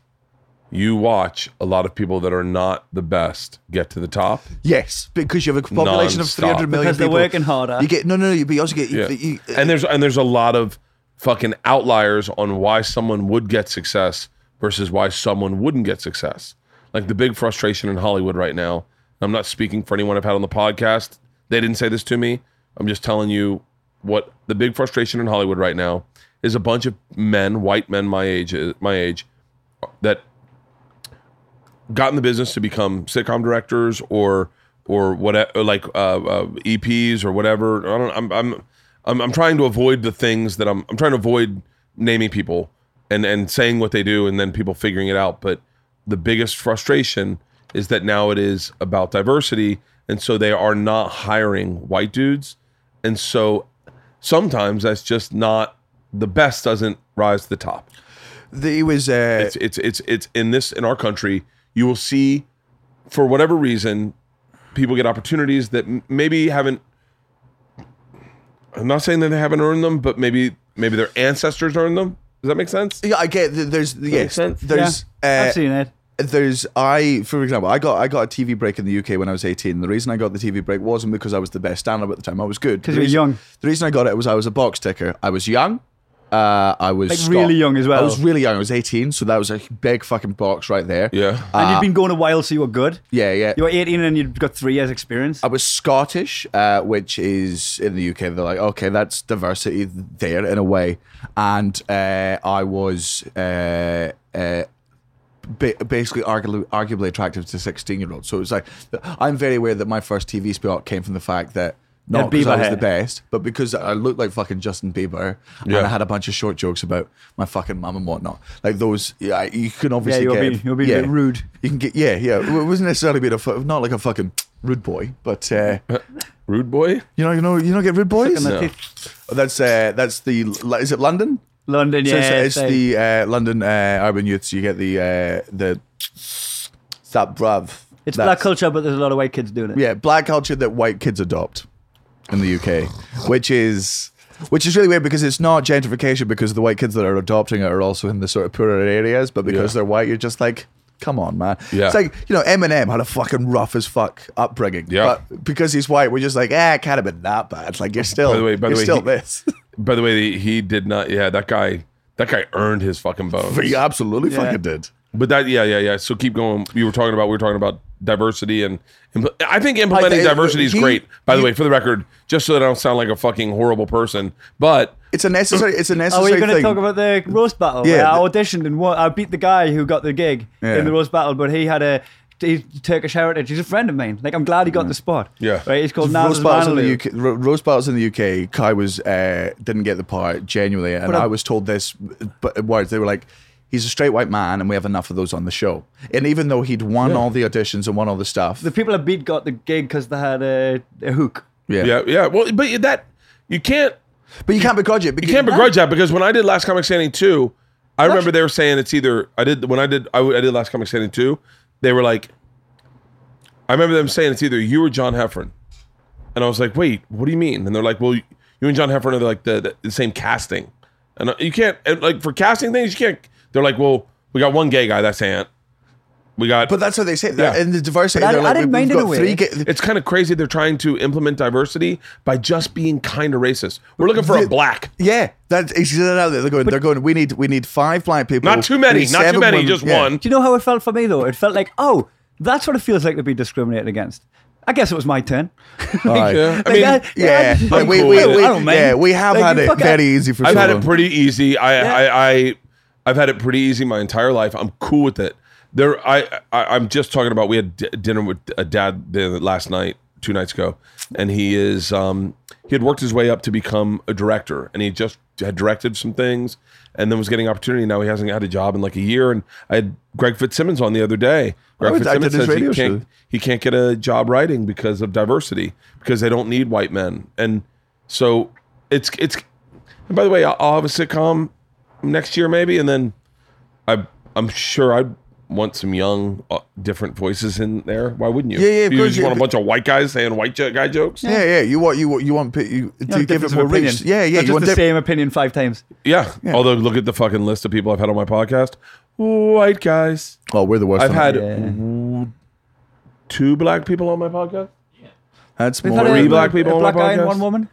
I've had women do not play well on this podcast. Women do not come out well on this podcast because you got to be a bad bitch you got to be Miss Pat, you got to be Whitney Cummings, you got to be Eliza. Whitney. My intention is to have you on this podcast and to blow you up to my fans so that my fans are like, dude, I got to go see that person live. Yeah. And which, to be fair, you have done for us. Well, but that's my whole goal is like, dude, Joe put me over.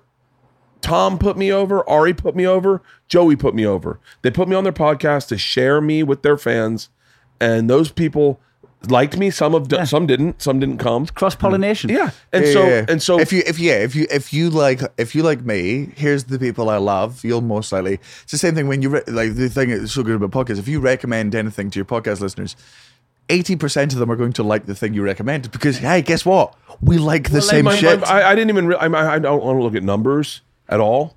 I just like you, and so when we got a call to do the podcast the other day, I was like, "Fuck yeah, we'll do it." And then we were like, "Let's do a drinking one," and you're like, "I'm up," because I always wanted to meet Kai. Yeah. And then I said to Halston, we were sitting having a meeting afterwards, and he goes, "That drinking one will be a good one." I go, "Yeah, it'll be at good numbers." And he goes, "The last one you did with Daniel got good numbers." I went, "Really?" And he went, "Oh, bro, it's one of our most downloaded podcasts." I went, "Are you serious?" And he went, "Box office, baby." And I was like, I was genuinely caught off guard, and that made me so happy that I go, "Oh, so I had a podcast with a guy and scheduled another podcast with him. I didn't give a fuck about numbers. Yeah, that doesn't matter to me. I was like, I want to hang out. I had a good time talking to you." Every one of our listeners is going to listen to this too. This is 100%. Yeah. Like so enjoy your new 50 followers. hey, humada. How do you find the parasocial relationship with your fans? They know everything about you and you know nothing about them. Isn't that weird? Yeah. But what's even weirder too? Yeah, go piss. What's even weirder is that happens to me and my friends. It's like I listen to all my friends' podcasts. I listen to Marin's podcast and Joe's podcast. Joe and Marin's podcasts are my go-to podcasts. But I talk to Joe a lot. I don't talk to Marin very often. But I'll run into Marin and I'll be like, dude, what was up with Steven Dorff, huh? Does he have emphysema? Like, and he's like, caught off in his like, he has so many conversations with people you forget. Yeah. People tell me jokes. I'll be on stage and they'll be like, tell Isla, ... And I'm like, what? And reminding you of something you said. Tell Isla's midget joke. I go, she have a midget joke? No, remember the time she was in the car and she told you a midget joke? People listen to it more than once too. People like memorize the shit.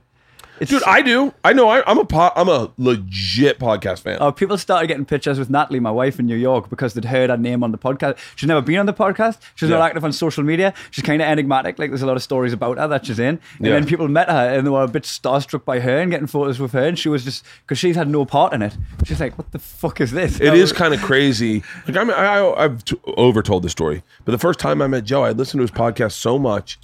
And this is not whatever, Joe's a fucking regular person, but I listened to his podcast so much that I knocked on his door and I just was like, all right, he answered and he was like, what's up, man? I was like, good. I go, I need to see your deprivation tank. I need to see the pool table. I want to meet your dog. I want to get high and then we can podcast. And he was like, really? I was like, dude, I'm a big fucking fan. And he was like, I'm immersing myself in this moment. Yeah, dude, but that's how, like, I had some people, we'll name unnamed, came on to do the podcast. It was a drinking podcast, if you want to figure out who it was. I'm a big fan of this person's. I've always been. First thing that person said was, is it cool if I get a picture with Isla? And I went, huh? Is that your kid? My Isla, I talk about Isla a lot on stage. Isla's fucking czar. Yeah. And she's a good kid. She is bizarre. And so Isla came out of her room and was like, huh? I was like, listen, they want to get a picture with you. And she was like, okay. And even Leanne was like, wait, what the fuck is this? Yeah. And then I was like, yeah, we did the picture. I was like, okay, don't post that anywhere. And they're like, no, I just got to show it to my kid. My kid is going to fucking lose their mind when they know I met Isla. That's the weird part of this business about podcasts. For me, you don't have to shit, do you? No. Okay, just piss by man, if he had to shit, the world would be over. Yeah, not my garden, but no, yeah, around the back. big Go tree. round the back of it. Watch out for the chickens. Yeah. How are you enjoying the cider? I'm fucking loving it. I'm like, face is hot. Do you want now? Mm-hmm. Do you want the stuff? Pineapple? Yeah, I might have to do another shot. Yeah, you're gonna love the pineapple one, Halston. The pineapple one might be the best. I just want to make this clear. Just piss outdoors. Yeah. Just piss outdoors. I don't want to make assumptions on that. You'll see where I piss over by the bird of paradise. The bird of paradise. Yeah, I've been very cautious with.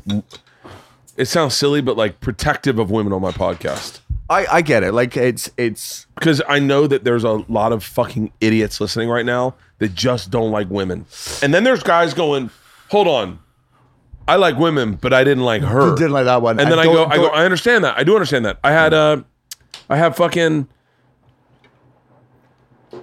Liza Traeger on my podcast, and man, I part of me wants to say that it was. Part of me wants to say, this is a shitty thing to say, was that there was a weird dynamic going on during the Me Too movement where, and it's still going, the Me Too movement's still going on, but where women were chastising all men. And I think, and a lot of men listen to this, and I think a lot of men just felt like, hey, not me. Like, I'm not a bad fucking guy. That's what, so my show this year is, I talk about the fucking Me Too movement and stuff like that. I touch on the fact that keeping an eye on your mates. Keeping an eye on your mates. The thing is, I think women at this point in time, with everything that's been going on throughout fucking history, this is the point where women, the Me Too movement was them fucking snapping and going, this is enough, because fucking 60, if not more, % of women have experienced some form of harassment on a regular. And by the way, basis. let's talk for 2 seconds about what badass bitches decided to go fuck off. We're done. Yeah, that's. Take gender out of this. Anyone listening, take gender out of this.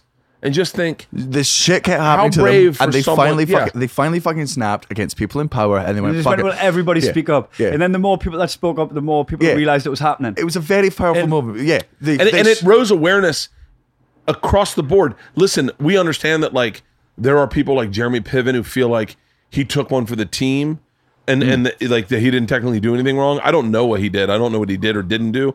But let's just say that all these Hollywood elites that got taken down a notch, you know, is ultimately good. It's good because the secretary in fucking in Kansas City, her boss heard it and was like, oh yeah, maybe that is questionable behavior. Yeah, well, and having that little fucking bit of fear in them to be like, oh, to make a lot of men second guess their fucking behavior isn't necessarily a bad thing. It's a powerful thing. Like them all talking about it, them all getting together, and of course there's going to be some wrong accusations, but I think they are vastly outnumbered. I think there's a lot of people shitting themselves. Yeah, there's a lot of people. There's a lot of people who've done that, like clear your search, like think your search history. Delete the history, run back through. Yeah, you run back through because I think the majority of men ran back through every interaction they've ever had with every woman, and then breathed a sigh of relief. I definitely did. I absolutely. I went through and thought, how many times? Nothing as an adult, nothing as like from like 18 on, but I think like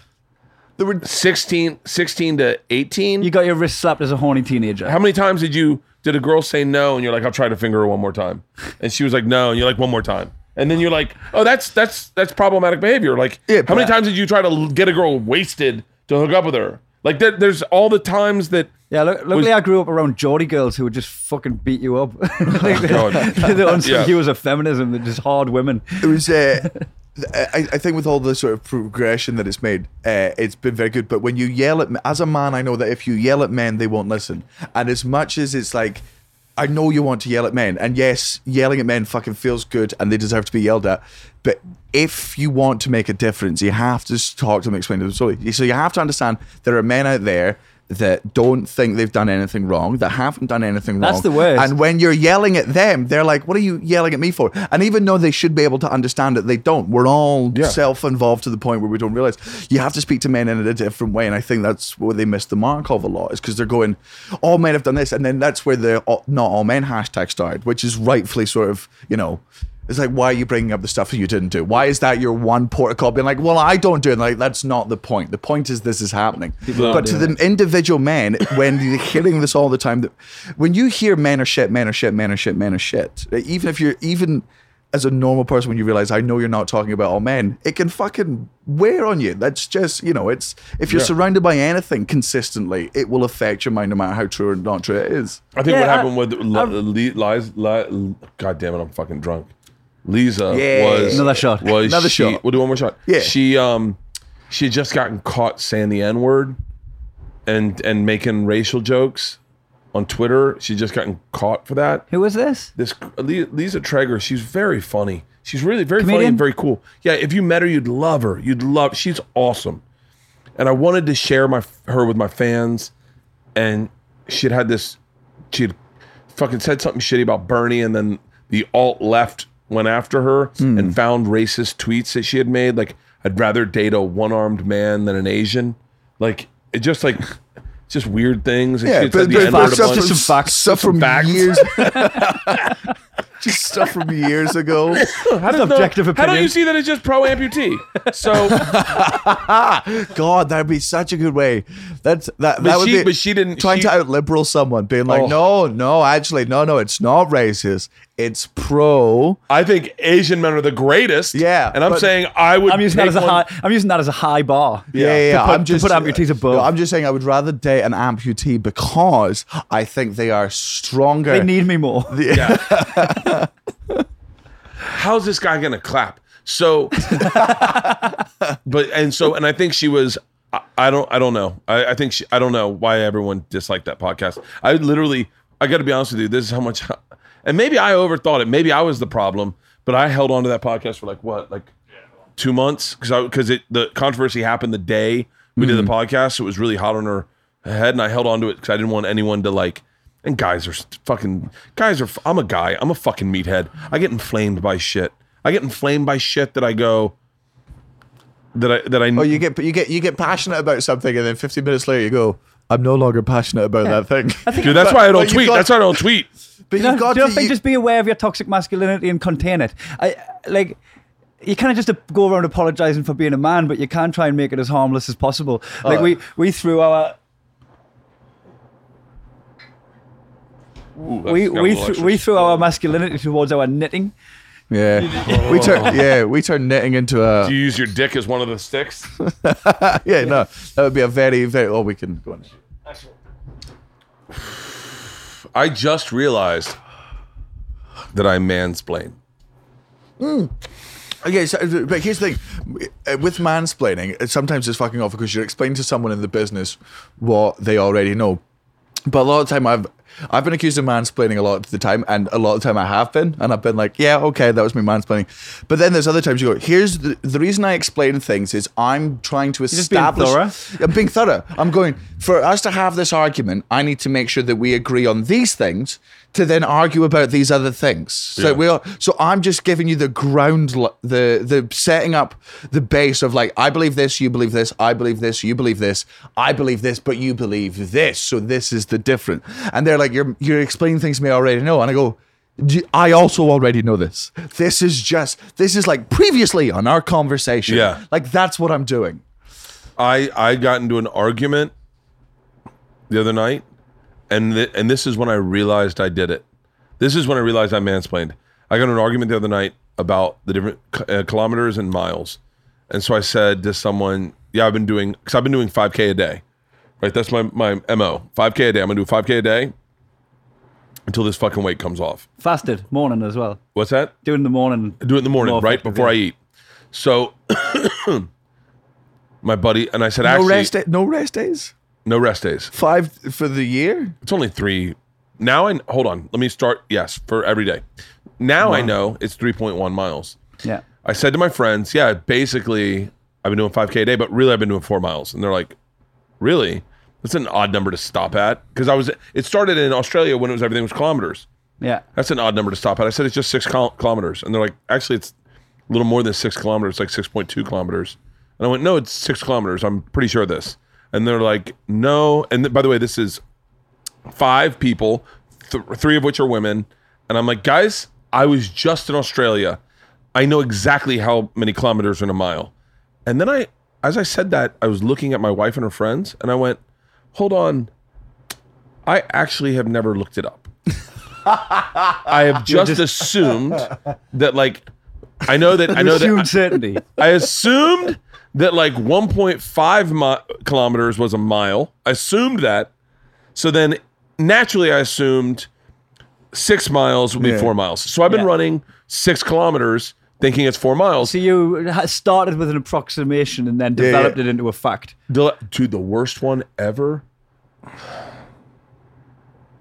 I wish this could be a bit. It can't. It just doesn't work like a bit in my head. My daughter started skateboarding. And so we have a busy street sometimes, especially like around rush hour. People will try to take ours as a back street. So I said, I'm going to buy some cones, some traffic cones, and put them in the street. I'm with my daughters, my 2 sisters, and my wife, right? It's all women at the table. I'm going to buy a couple traffic cones and put them in the street so that when they do skateboard, at least people will see the traffic cones and slow down so that they'll look for kids after that. And so my wife says, actually, honey, I think you got to go through the DMV to get a traffic cone. Immediately, now I'm looking back this in reflection. Immediately, as a man, I went, you actually don't talk to me about car stuff. Like, I'm a man. Like, I don't know where you're getting the balls to speak to a man about DMV shit. Yeah. I don't know where you have the audacity. So I'm already like fucking DMX, like, catch me if you can, bitch. Yeah. So I go, I don't know about that. So I go on my phone, right? I'm going to just silence her. Go on my phone, go to Amazon. I see traffic cones. Immediately, first one on the top, traffic cones. Size 8. So I buy them, right? Pretty expensive. Were they? Well, get them on the black market. They're size 8. You allowed them without the DMV. They're like, yeah. You went on the dark web. You paid in Bitcoin. It was like, they're like, hey, you cannot. Hey, you want traffic cones in fucking July? It's man, the good traffic ones. Cone season. It's the good ones with the fucking. $20. What? Shut up! Hang on. Stop right there. Stop right there. Stop right there. Stop right there. This is perfect. Halston just said, oh my God, $120. Now, hold on. No one speak for the entirety of this story. You're about to fucking hear the dumbest thing ever in the world. $120. I want 2, but really I'm going to get 4. So I bought 4 $120 size 8 traffic cones. Okay? Say to my wife, you're wrong. You can get them on Amazon. Ladies, I just got 4. We got safe skateboarding in Art at Ways. And my wife goes, really? I said, yeah. She goes, are they expensive? I go, well, there's size 8. They're the good ones, right, Halston? Don't say anything, Halston. Don't say anything. Size 8 ones. And my wife goes, size 8? And I go, yeah, it's the big ones. And she goes, how much are they? I go, don't worry about it. Georgia and my daughters, we all share the same Amazon account. Georgia pulls up my Amazon account and goes, Dad just bought 32 traffic cones. And I went, huh? No, I didn't, baby. I bought size 8 traffic cones, the good ones. I got 4 of them. She goes, no, Dad. 4 times 8. 8 is the quantity. And I go, no, you're wrong. She goes, Mom, Dad just spent $480 on traffic cones. And I went, on 32. I bought 32 fucking traffic cones. You could close a lane. Yeah, I know. Dude, they delivered 32 traffic cones, and we had to take them back. What are we gonna fucking run a fucking construction site? We had to take them back. You had to drive to Santa Monica I still have 8 traffic cones. I have 8 traffic cones. I know. The thing is, if you dump them, you stop the roads behind you. So you can't. I said to my daughter, if you dump them anywhere, people assume there's just a wet floor. Mistake that you made that you went $120. It looks like size 8, doesn't it? Yeah, it's like 28 inches, but it's like 8 cones. And it's just one picture, one cone. My daughter's. Do you see what it says? 28. It says 8. No, it says 8. Cones. It says 8. No. There's hold on. Set of 6, 8 cones. By the way, I'm also dyslexic and I read quickly. Like it very much says. No. I swear to God. No, they've changed this because of you. Maybe. You're the reason they've made this so clear. Here's the problem. I fought with them for 20 minutes about me being right, and they clearly knew I was wrong. And I kept going, guys, no, they're the good ones. An 8 cone. I kept going, it's an 8 cone. I'm dyslexic, by the way. You know those famous 8 cones, the ones where you go, it's like a brand. It's like Coca-Cola. I go, it's a size 8. You know the things. Georgia goes, yeah, Dad, size 8. A lot of times I leave the doctor's office, and he goes, oh yeah, Georgia, you're almost due 8 cones tall. She goes, it's not a size of measurement. And Isla just kept going, you bought 32 traffic cones. Dude, I definitely mansplained the fuck out of them. Like I do it because they were right and you were wrong. And it's like, the second I got. Allow me to explain further how I am. Wouldn't you assume it's size 8 cone, stupid? A size 8 cone. It's an 8 cone. Yeah. They come in options. They either come in size 8, size 32, or size multi-pack. And it's a multi-pack size. A 99 cone is an ice cream, so stay away from that one. That's confusing. I would rather die on a hill by myself than walk down. Put that on my fucking tombstone. I would rather die on a hill by myself than wrong. And then it's because it takes a bigger man. Yeah. And I'm not that guy. Admit you're wrong? It's the worst. In the middle of a fight? Who the fuck can do that? You can't switch sides. You can't just switch sides. What kind of fucking... What am I, Italy? Like you can't just change halfway fucking through. You know what, guys? You're right. I fucked up. Who the fuck does that?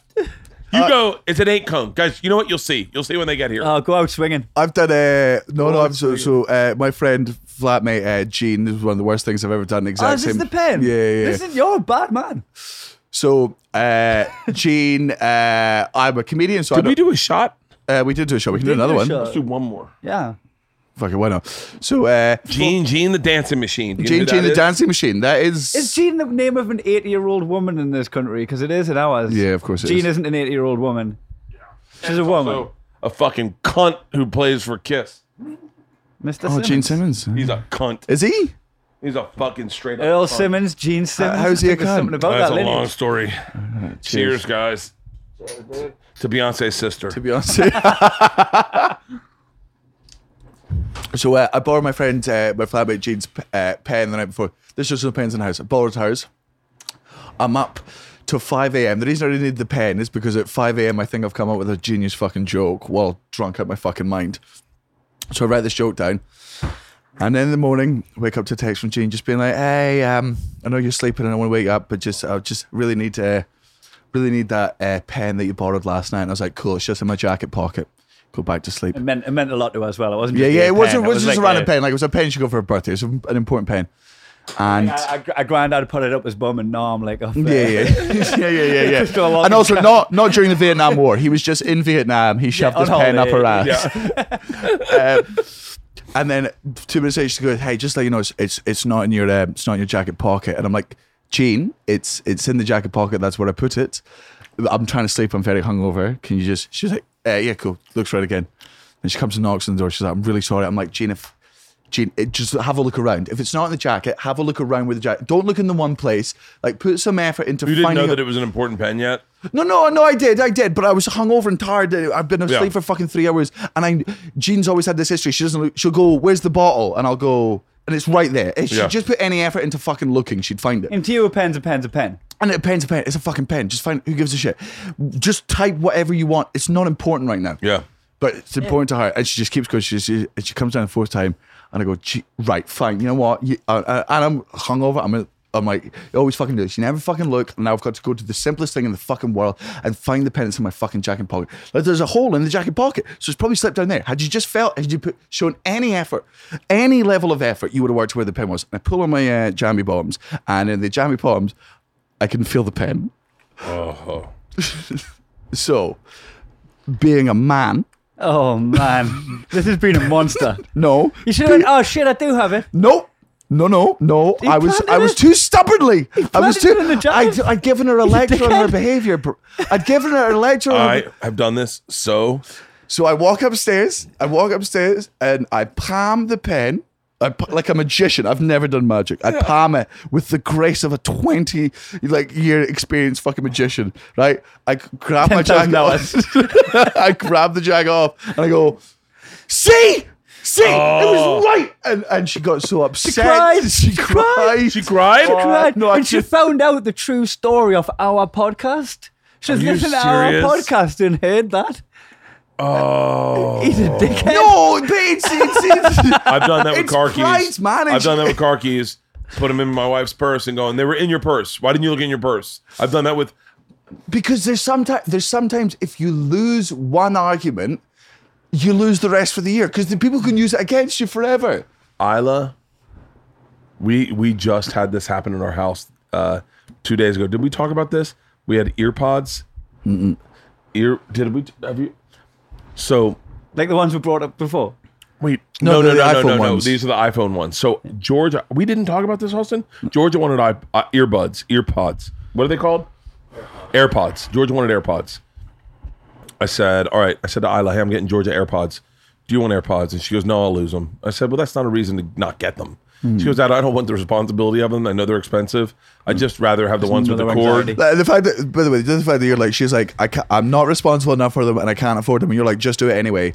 As a father, when she gets pregnant underage, entirely on you. It's all my fault. It's all my fault. By the way, that's the last of the fucking trickle down things that'll happen to her. You've just reverse pounded her. Oh yeah, I said that's no reason to get them. We lose all the shit. Don't worry. Yeah. You're like being a cool uncle instead of a dad. Georgia, just because you don't love something, can't afford it, and don't need it, doesn't mean you don't have it and raise it for 18 years. Anyway, happy birthday. I love you. Yeah. Well, it's Isla, by the way, that I did that too.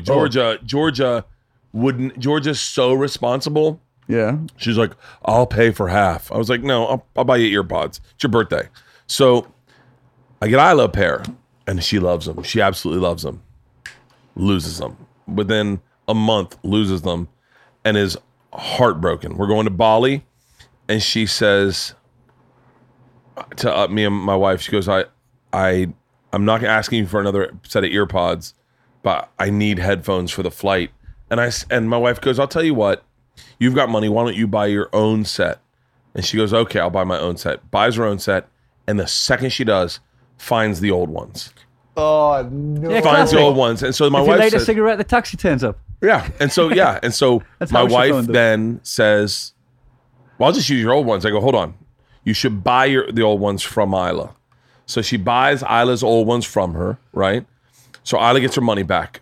So the other night, we're going to bed and we hear Isla and Georgia fucking fighting. No, those are my earpods. Those are my earpods. And Isla comes out fucking just crying. And she goes, and what I didn't realize what had happened is she couldn't lose them twice. Because once is a mistake and then twice she's an idiot. Yeah, twice it reflects her personality. Yes. Once is a mistake. I get that. And the personality, she had already said to us, I know I got this. And you believed in me. You believed more in me than I did. Yeah. She has to herself done the I'm not angry, I'm just disappointed, but without you saying it at all. That's it. Perfect. She's played it through in her head. She's like, I'm going to show Dad that I've got responsibility. Okay, I've lost these ones. That's a mistake. I understand that. I'm going to be an adult, be a mature person, pay for where have they gone? I wish I was dead. Yes.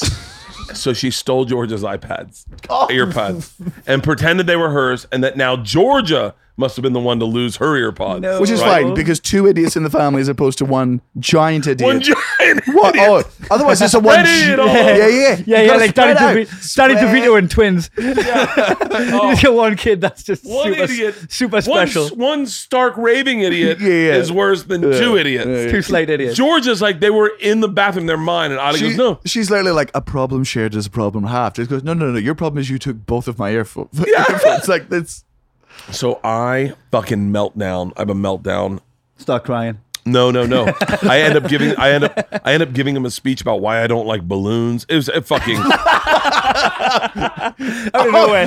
By the way, their reaction was identical. The whole family's in turmoil, and I give a speech about balloons, and they start laughing hysterically. I then rage on the other side and go, "Give me all the earpods. I want all the earpods. We're now going to search everyone's room for earpods." So I take all the earpods. Like, I'm like a tyrant right now. You could have just seen who's the connected to. Isla's These iPhone. fucking idiots all named their earpods Scrub Nuggets. All the earpods are named Scrub Nuggets. So everyone named their earpods Scrub Nuggets. What the fuck is Scrub Nuggets? Who fucking knows? Georgia's is Scrub Nuggets. Isla's both are Scrub Nuggets. But let me tell you how I feel about balloons. When your great grandfather and I were walking down the street, he choked to death on a balloon animal, and that's why. What about AirPods? I'm getting there, dude. I am melting down. I'm like, why the fuck would we all name our earpods Scrub Nuggets? And they're like, we as well. You also named your no. I'm plugging. I'm a fucking adult, and so I take all the earpods. I'm an adult with your balloon lecture. Like, fucking get off your high horse. I'm an adult, and let me tell you another thing about balloons. Yeah, using examples like This is you. See how disproportional the giraffe is? The legs are the same width as the neck. Oh my God. The legs should be thinner than the neck. Oh. So I send everyone to their room to search for the fucking, including my wife, into Isla's room. Because I know that Isla's are in her bed. I then go, I then start a fight with Georgia. I go, when was the last time you used your earpods? She goes, I don't know. I said, just tell me a time. She goes, what do you mean a time? And I go, tell me a time. She goes, the day I got them. And I was like, okay, that's not what I'm fucking asking. I then go to the car. But I come in. I really respect her levels of sarcasm as a Brit. Yeah. Namaste. When I took them out of the packet. The day I got them. How about that, motherfucker? So I come in from looking in the car, and Leanne goes, we found Isla's earpods in her bed. And Isla's defense was, you have to understand why I did that. like I couldn't have lost them twice, Dad. Like, her defense was yours of going, you guys all thought I was an idiot. I had to protect that by stealing her iPods. And you all thought I was an idiot, and I had to disprove that by being an evil genius that then framed my sister. Yeah, that blamed my sister. That's a good kid. That's why I named them Scrub Nuggets, because I could steal hers whenever I wanted. And we're like, she's not an idiot. That's genius. She renamed the fucking headphones the same thing so that they look the same. So that if she lost them, she could steal them. No. So if she lost one, she could grab George's one, put it in hers, and go, how did you look? Oh, Scrub Nuggets. Yeah, my ones. She's a genius. Fucking that kid. Yeah, you need to watch that one, man. Wait till I tell you. I'll tell you. That's like Dexter level fucking planning. The way her brain works, is so fucking bizarre. That fucking kid kills me. They should listen to the podcast. Oh, no, shouldn't listen to the podcast. Yeah, no, I think... I was going to give us some fatherly advice to own up to the honest misdemeanors so that when you lie, people believe it. If you own up to the pen type of stuff, that means when you lie... it lands. You're like, oh no, Danny's the owned up to shit guy. Are your kids embarrassed by what you do? No, I don't think... Or do they give a shit? I don't think they give a shit. I don't think they even notice. I think that would be I want to be a dad, but my biggest fear is all of my fans think I'm really cool, and that's what I'm used to. And I think having a child that you love with all of your heart and then thinking you're lame must be because even your fans think you're cool, but the screen captured all of your script, but without the punchline. Those are my fans. That was one sad loser. But like my brothers for years and years, my brothers are so much younger than me. Matthew's 18 and Jack is just 16 now. And for years and years and years, they didn't think I was cool, and that really fucked me off because I was like, I'm on TV, motherfucker. Like, what are you? Now Matthew thinks I'm cool. I take drugs. Because, I'm like, hey. I write on the back of a man's Not only do I take drugs, I talk about drugs in front of mum and dad. Like, that's the level of cool. Drugs in front of mum. Like, that's I'm a gangster. I'm a gangster, man. I'm a gangster. Try that shit at the table. See what happens. Yeah, you talk about blow at Christmas dinner. You see what happens to you. But they grounded. Yeah, they didn't think I was fucking cool. And then Matthew went to university, and because Sloss is an uncommon second name, he's now getting laid off of my name. So he's like, nah, you're a cool bro. I'm cool with it. When you're a dad, you shouldn't be cool as a dad, right? You should be... Cool dads suck dick. Oh, cool. Yeah, because you're trying too hard to appeal to them. Because also coolness doesn't exist. Only kids think cool exists. Yeah. Right? So they're like, you're not being cool. You're like, sure, whatever arbitrary word you just made up, I'm not going to join into whatever. Also, you're fucking 12-year-old. Yeah, what is your dad doing brilliant. floss dancing with you? Fortnite dances? What's he doing to fit in? Sorry to put... Greg Fitzsimmons, she spoke about in the podcast earlier. He has one of my favorite fucking jokes about this, which is just, he's like, my kids don't think I'm cool. And they'll be like, you're not cool. It's like, what do you mean I'm not cool? You go to school. Like, you're not cool. Is mom cool? And they're like, yeah, mom's cool. It's like, oh yeah, your mom's cool? Guess who's fucking her? It's Greg is brilliant. Oh, that's a brilliant statement, though, that cool is an ethereal concept made up by children. It's teenagers and kids decide what's cool. What's and that then mean? Some people don't grow out of it in adulthood, and then they work for E-News. What's that meme of Steve Buscemi? What's that meme of with Steve Buscemi with the skateboard and the backpack on? Was that my fellow kids? Yeah, like that's how cool. Like, I remember thinking one of my teachers was cool because he was swearing. Who's that dickhead? Now you look back and you're like, what guy was fucking cursing in front of us? Why are you trying? Why was he trying to win my approval? If you were trying to teach me shit. Yeah, like here's the thing. Like, if teenagers think you're cool, you're not a pedophile because you're trying to be cool to teenagers. It's the hard thing with stand-up comics that tried to hold on to the cool too long. Their fans sensed it. Yeah, that's what I'd say. You got to grow like a natural human being, because if people think you're cool now, when they have kids and they see you dealing with it, they go, oh, I'm right where he is. Yeah. Like, he's normal. He's as stupid as I am. He's going through the same fucking shit. It's like one of the things about Dice. I love Dice. But like, one of the things I wished is that he had gotten away from his Dice, not his Dice persona, because I think he is Dice, but like, he had gotten away from Hickory Dickory Dock and sucking cock type stuff and gotten into talking about his kids. Because I remember being backstage with him one time. He was telling a story about bringing bikes to the park for his kids.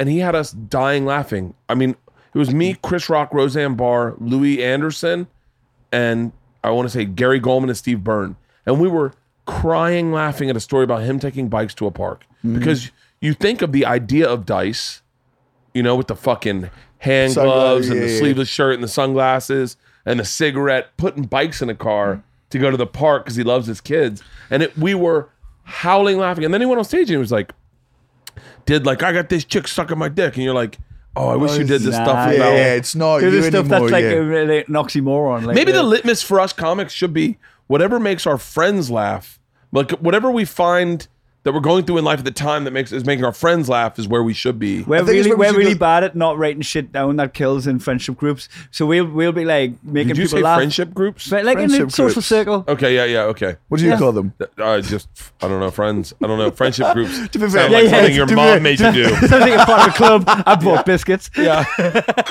You guys should check out my friendship group is pretty cool. So keep going. So if you're with a social circle. Yeah, with your social with circle. a group of friends. Friendship So group. I write down everything. Nah, I write down nothing. I write down there's two things I already want you to have written down. What was the one line he said that fucking killed me? I mean, is that the website we're bought? Dietfaggot.com. Dude, there's so many but I think that's the beauty of podcasting though, is that you're just getting in a friendship group. Yeah. And then just hanging out. So I thought a website we can buy. I show no love for homothugs.com. I shown no love for homo thugs. Jesus. What about there's blood on my dick because I fucked a corpse? Can we get that one? Jesus Christ. I bought dietbert.com. So I haven't used anything from the podcast on my stand-up. So what I have now, or what we both have now, is 150 hours of material that's unharvested on stage because we never convert from podcast to stage. Makes you feel cheap. Like it's like coming up with something in conversation. As a comic, whenever you say something funny, people go, "Is that one of your jokes?" And you go, "No," but now that you've pointed out, it also can't ever be my joke again because it's, I don't know, I guess it's pride that gets in the way. No. I'm a charlatan with that because if I say it and you laugh, it goes on stage. I fucking respect you for doing that. That's a level. I just need the material. Fuck respect. I need the material.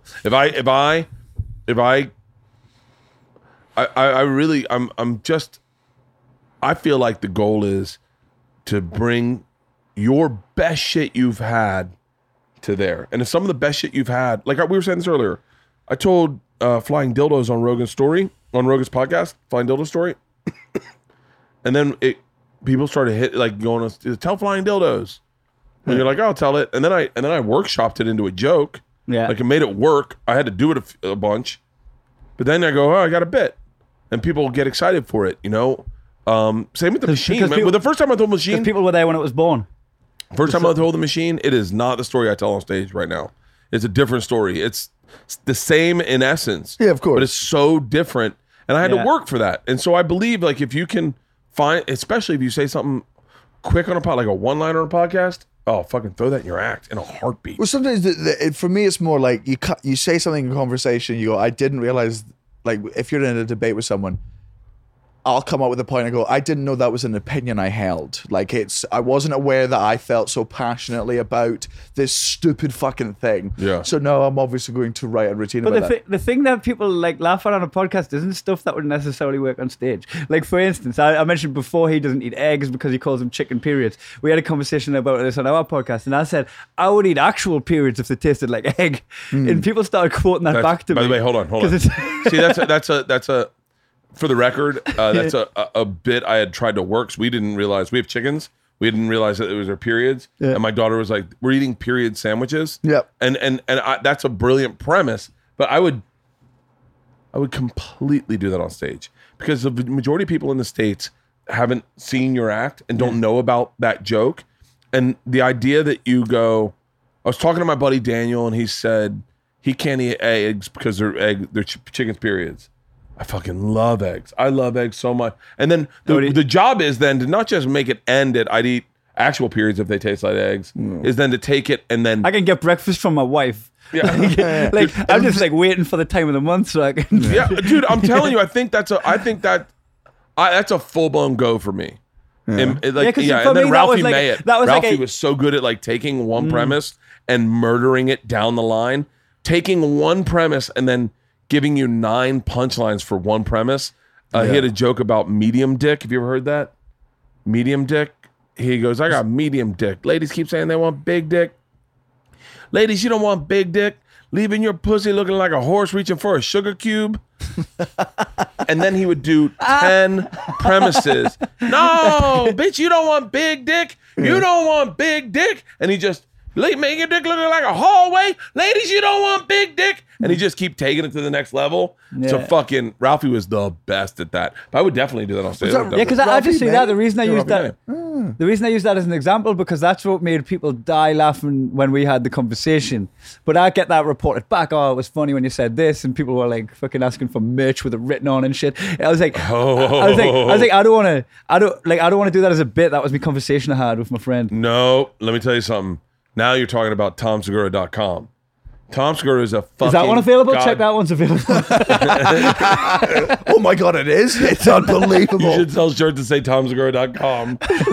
Tom is a goddamn fucking That would be genius. that would be funny if you started selling merch on your website of tomsegura.com, because even though it would send people to his website, you'd be making cash off of his website. He already did it. Oh, did he? He sold Bird is Fat, Tom is Fat shirts, and all the Bird is Fat sold out. And he goes... They're the only ones the right size. On his website, his own fucking website. Tom had a joke about, I think, bikes. Everyone's going to lose their mind on me on this because I don't remember the exact thing. There's a joke about bikes, and so he made a shirt about bikes. And then one day he said something on his podcast about kingfish, about how black people won't swim if kingfish are in the water. And Is that a river fish? Is that a sea fish? no, it's just a big fish. And kingfish in his waters. And so he made a shirt to say kingfish, and then he realized a business model that is genius. I hope I'm not giving away his secrets, but I think every comic should know this because it doesn't matter. The fans are going to buy him regardless. If he comes up with a bit on his podcast that's fun and makes him giggle, he'll make a limited release of T-shirts. Like he'll invest maybe $1,000 and buy $1,000 worth of T-shirts, print them up, sell them, and once they're gone, they're gone. He'll end up selling out of all of them eventually, and he'll make maybe like 15 grand. And he just keeps an eye out for anything he says on his podcast that kind of catches wind. Like anything that catches wind with his fans, he'll be like, let's make a T-shirt. And he'll invest in it. And if it doesn't sell, it doesn't sell. But if it does sell, it does sell. And he'll just sell $1,000 worth of T-shirts. He's got a system in place now where he can just call someone and go, hey, make glass in T-shirts. Yeah. And then they make $1,000 worth of glass in T-shirts. He doesn't make any more. Sells those, makes 15 grand, and every year he gets like that idea. It's not that I hate it because we've never done anything financially with our podcast. That's a big. It's had like mistake. half a million total. I haven't done either. I haven't done that either. I just do advertising, but that's a big fucking mistake. But you should, without a doubt, you should make a shirt that says "I eat periods." Or we've had a. For me, it's just like we've got some gorilla merch. Somebody started making merch on our behalf and giving us half. Yeah, there's some fan somewhere that makes shirts of our quotes, and we're like, mugginsandcream.co.uk. We're like, we're not going to sue you. Just go to Weekly. And then cut me a check. No, for me, like he told us he owed his money, and my rule is like I make money from my fans for them coming to the shows. Like anything else, your fans want convert shirts. I'm not even like I made the machine shirts now probably like fucking 8 years ago, I guess. I made machine shirts, that imagery or whatever that is on there, and to help do it for a Kickstarter. And everyone wanted the shirt. And so I gave one to Joe, and Joe was like, yeah, you should sell these. And I went, really? And he goes, yeah. So I put them on sale. I came on Joe's podcast to talk about them. Dude, I made 6 figures on those shirts within 3 months. And so it's silly to, it's kind of like leaving money on the table a little bit when it comes to, thank you. Now that you're buying a house, you should probably start thinking of other avenues. Because we've always had as much money as we need. So like, here's my thing is I never expect... anything else would be greed. Like, we live the life we want to live, right? I never ever thought I'd make a fucking living out of comedy, and now I am. Give it to charity. And then more... If you don't want money... No, but it's not. It's also done a ton of charity shit too. Yeah, I've done. Why not make a shirt? Why not make a shirt, sell it, and then just because that's the you've already. That's already work. Here's the thing I love about being a stand-up comedy is I'm in charge of how much I work. So if I ever feel my career's not going well or where I want to be, I'll work harder, then I'll start going further. If I'm happy where I am, I can pull off the fucking brakes. Nobody tells me what to do with my job. I don't want to fucking phone a t-shirt company and design a fucking thing and then go through it's all admin. But the thing is, we could cut and I would listen, I can't argue with you because I don't sell a bunch of shirts anymore. Like I sell the machine shirt. I've got a Cogs for the machine shirt or a Burtcast shirt. I've got a few shirts that I have in stock. I don't really it's not my focus is merchandise, but I will say that when you look at guys like Gabriel Iglesias and Segura and Rogan, I mean, Ari, everyone's got merch. Don't disrespect it. I can't be arsed. Can't be arsed. I'll do it. It makes sense. Makes sense. It's like, it's the whole, I love the adage, stay in your lane. Whatever you like doing, just do that shit. When it comes to you brought fucking ripping farts. Charity work. I feel like I would be doing him a disservice if he literally saved a child's life. Yeah, we raised a lot of money for a kid. There was a kid in Blythe in the area. Was it Blythe? He was from my area. He was from my neck of the woods. Basically, this kid called Cian Musgrove was basically told he had brain cancer. He had neuroblastoma, which the NHS didn't have the facilities to treat him, so they gave him the chemotherapy and then said to the parents, "Enjoy the time you've got left with Cian. He's going to die 100% chance." Basically, the NHS said your 4-year-old kid's dead. Over here, there's no cure for this cancer. In America, say goodbye. In America, there's proton therapy treatment, which is something like $700,000, which is like £500,000, right? So they were like, that's the price on your child's life. Yeah. And me and my brother, we won't do. They basically NHS said we can't cure him on this. The only thing you've got to do is there's this treatment that might work in America. 80% chance to give it. So it was enough to pique your interest and go, oh, well, let's try and make the money. £500,000, which is $800,000, and this is again from a very, very working class poor area. Like we are skinned. Like in my area. Like there ain't no disposable income. Yeah. So the doctor goes. The industry's gone. Doctor basically says to the parents, "Your kid's dead unless you can come up with $500,000," which they obviously can't from this area. In which Klein, his brother, heard. My brother who kicked the doorman out of the bar, that thug. Really? yeah. We put on a comedians boxing event where a bunch of comedians from all over the UK, like a range, like all of them professional comedians. All professional comedians, but like from different levels of fame. Rod Gilbert hosted it, who's one of the most famous comics in the UK. Is amazing. He hosted it for free. It went from comics who were doing open micers to comics like Pat Monahan, who was on fucking TV. Phil Nichol, who's like a Canadian comic. International comics.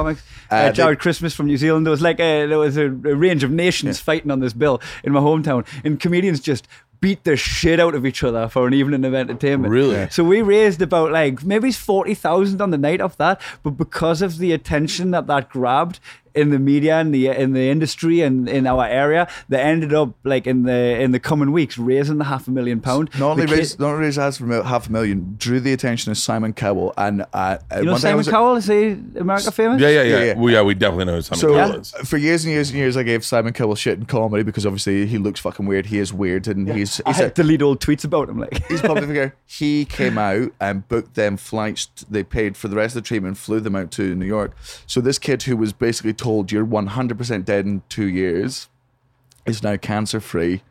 Yeah, he's 7 years old now. Yeah, 7 years old. He's full head of fucking hair. He's been to school because of this. He's got a full head of hair. Right. He was like also most importantly, the final fight of the thing, because it was in their scummy local area. There's only a certain amount of money you can bring in from celebrity comedians fighting each other. But one fight that brought everyone in was him fighting his older brother. I fought my brother in the final. Really? In the local sports centre. Yeah, like in the we kicked shit out of each other, man. Like it was a fucking brawl. Yeah. And the fact that they kicked in a boxing match, it was 2 minutes, but it went the distance. But we just there was no game plan, no technique. It was like a car park fight. It was the most. I watched it because I was in New York at the time. I decided to watch it on a little fucking somebody streaming on that thing. Oh, so this guy, he sponsored the event. So there was sponsorship. You know how at an event you'll have buy the turnbuckles, buy the side of the show. You can have sponsorship stuff. So as part of the fundraising, we offered this package of how to sponsor your company so that it would be seen on all of the. So all the sponsorship money goes towards the charity. So he's the highest bid, right? So he's the highest bid on the sponsorship, and I'm there well, what's Daniel going to put up because he doesn't have a logo. He's not like a local plumber. Like who the fuck is going to buy his shit, right? Like is he going to put his tour list up? What's he going to do? Because this sponsorship is going all over everywhere, and I'm like, I can't attend the event. I don't know the kid, but he wants to sponsor it. He puts in several £1,000s to outbid the next to make sure that my logo's everywhere. I don't have a logo. You know what his logo was? What? It was just a picture that he took of him kissing my wife, like tongue kissing my wife. So there's just a picture of him and my wife snogging, like snogging, like all over the building. That's fucking great. So I'm getting in a fight with my brother, which is my best buddy, and my fucking wife. I ask you this: what is money for if not being allowed to kiss your best friend's wife? And she obviously did it. Don't even get me started. To be fair, she didn't know the cameras were there, so that was just. There's nothing better than. There's no better feeling in the world than going. You know what? Fuck it. It's $500. I'm doing it. It's going to be funny as fuck.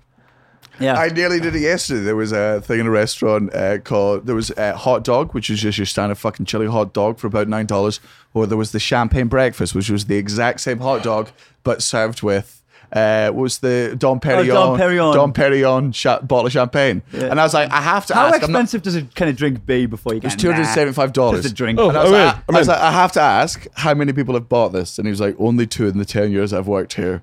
And there was a big part of me that was like, but that's just cunty. A hot dog and a bottle of champagne? No. It depends. It depends if I can By the way, my brain's different than your brain.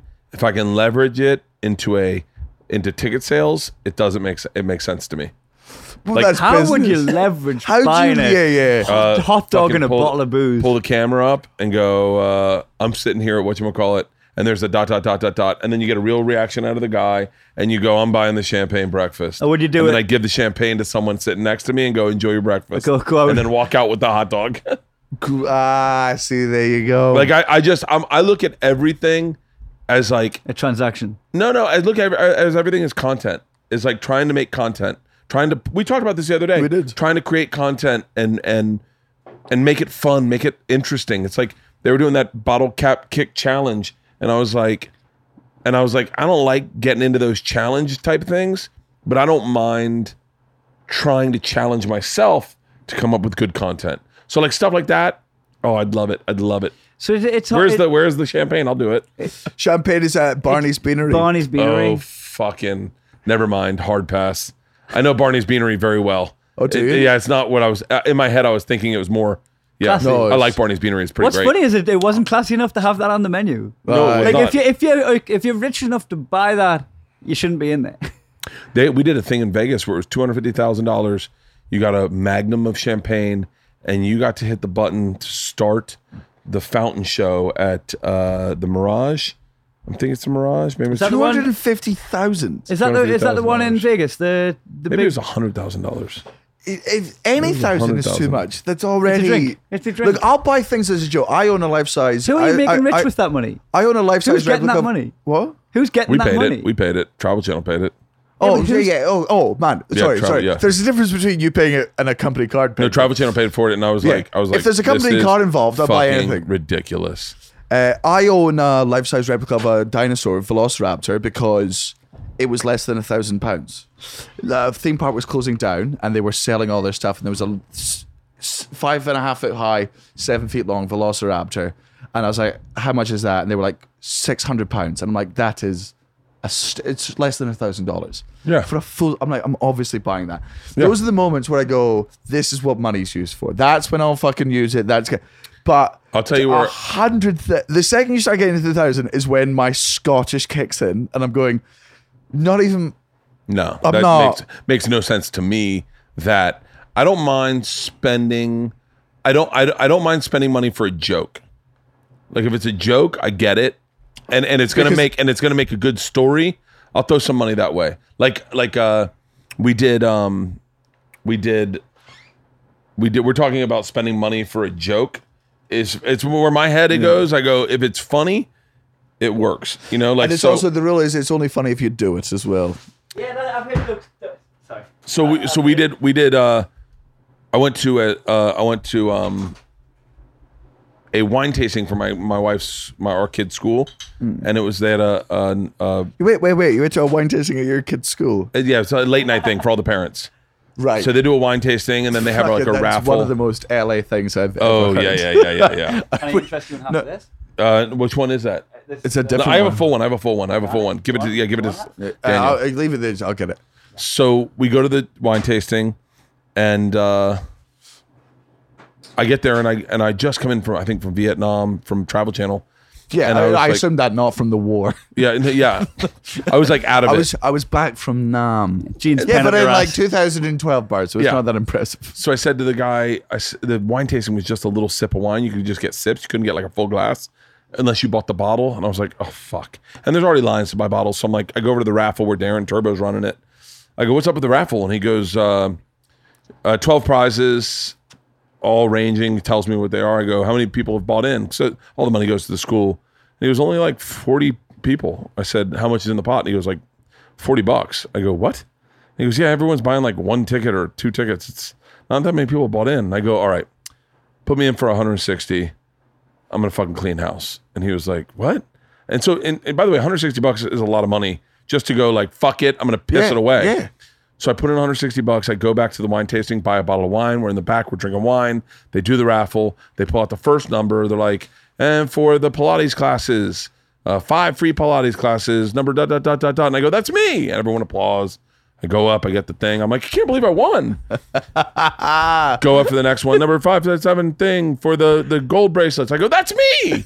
And I go up and everyone's like, wow, I won 10 of the 12 prizes. My wife won one of them on her own ticket. Oh, so she bought one ticket. She bought one ticket and got one of them, and everyone was like, got upset. They got upset, and I went, no. It's how a raffle works. I put $160 in, and I won all the shit.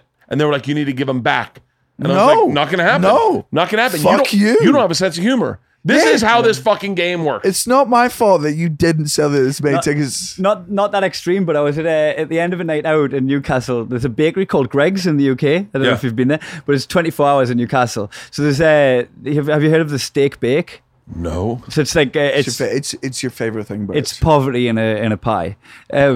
So poverty pie. That is their slogan. Yeah. So there was that's the best one at that particular bakery. But my friend who I was queuing with, like the cheese and bean melt, and he was saying the cheese and bean melt's the best. I'm saying the steak bake's the best, and we're just getting into a row about this what you can see on your screen. Good. So I get to the front of the queue. He wanted a cheese and bean melt, right, my friend? And I get to the front of the queue and I went, I'll have one steak bake, please. And I counted how many cheese and bean melts there were, and I was like, and I'll have 9 cheese and bean melts. That is so my personality.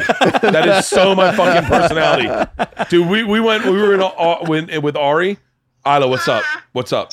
Mom was cornering me and she was being a booty. Okay. Well, I'm doing a podcast. Do you need something? I know, but you just hurry up till we go look at the open house. That's what Mom said. Okay. All right. I love you. Bye. Fuck, I gotta go buy a house. Nice. So wait, hold on. So we were with Ari. How long have we done?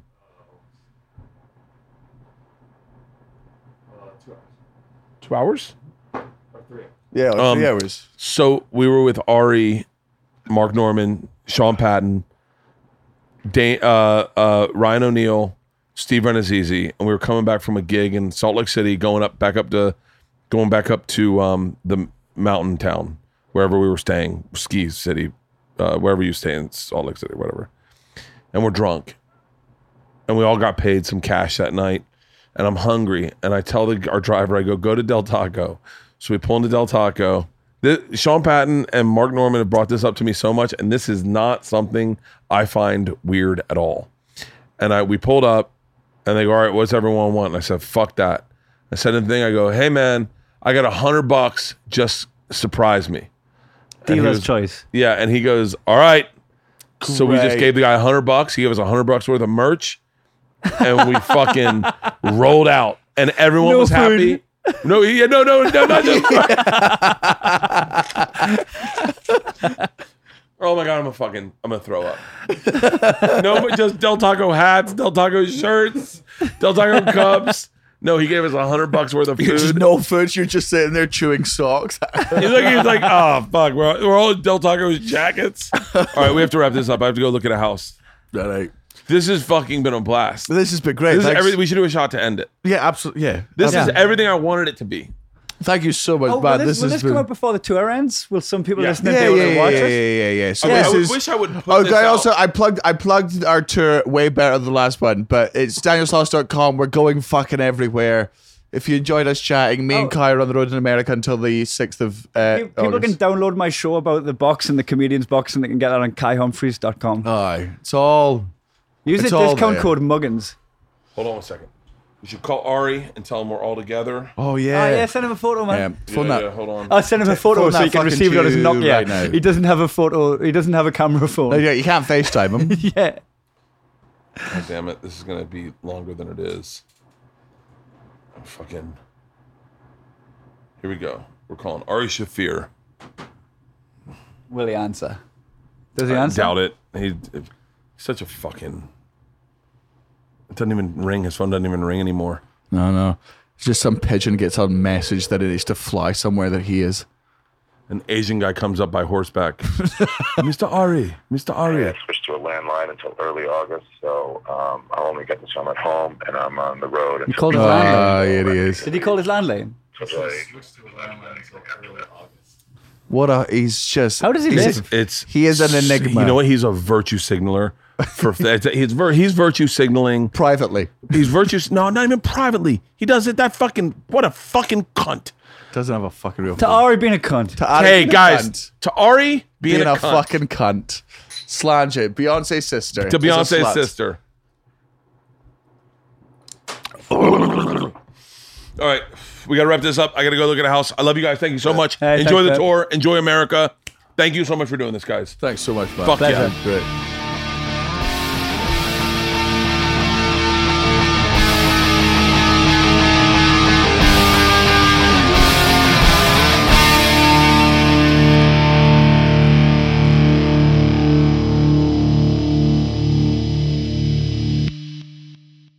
This episode was brought to you by The Machine.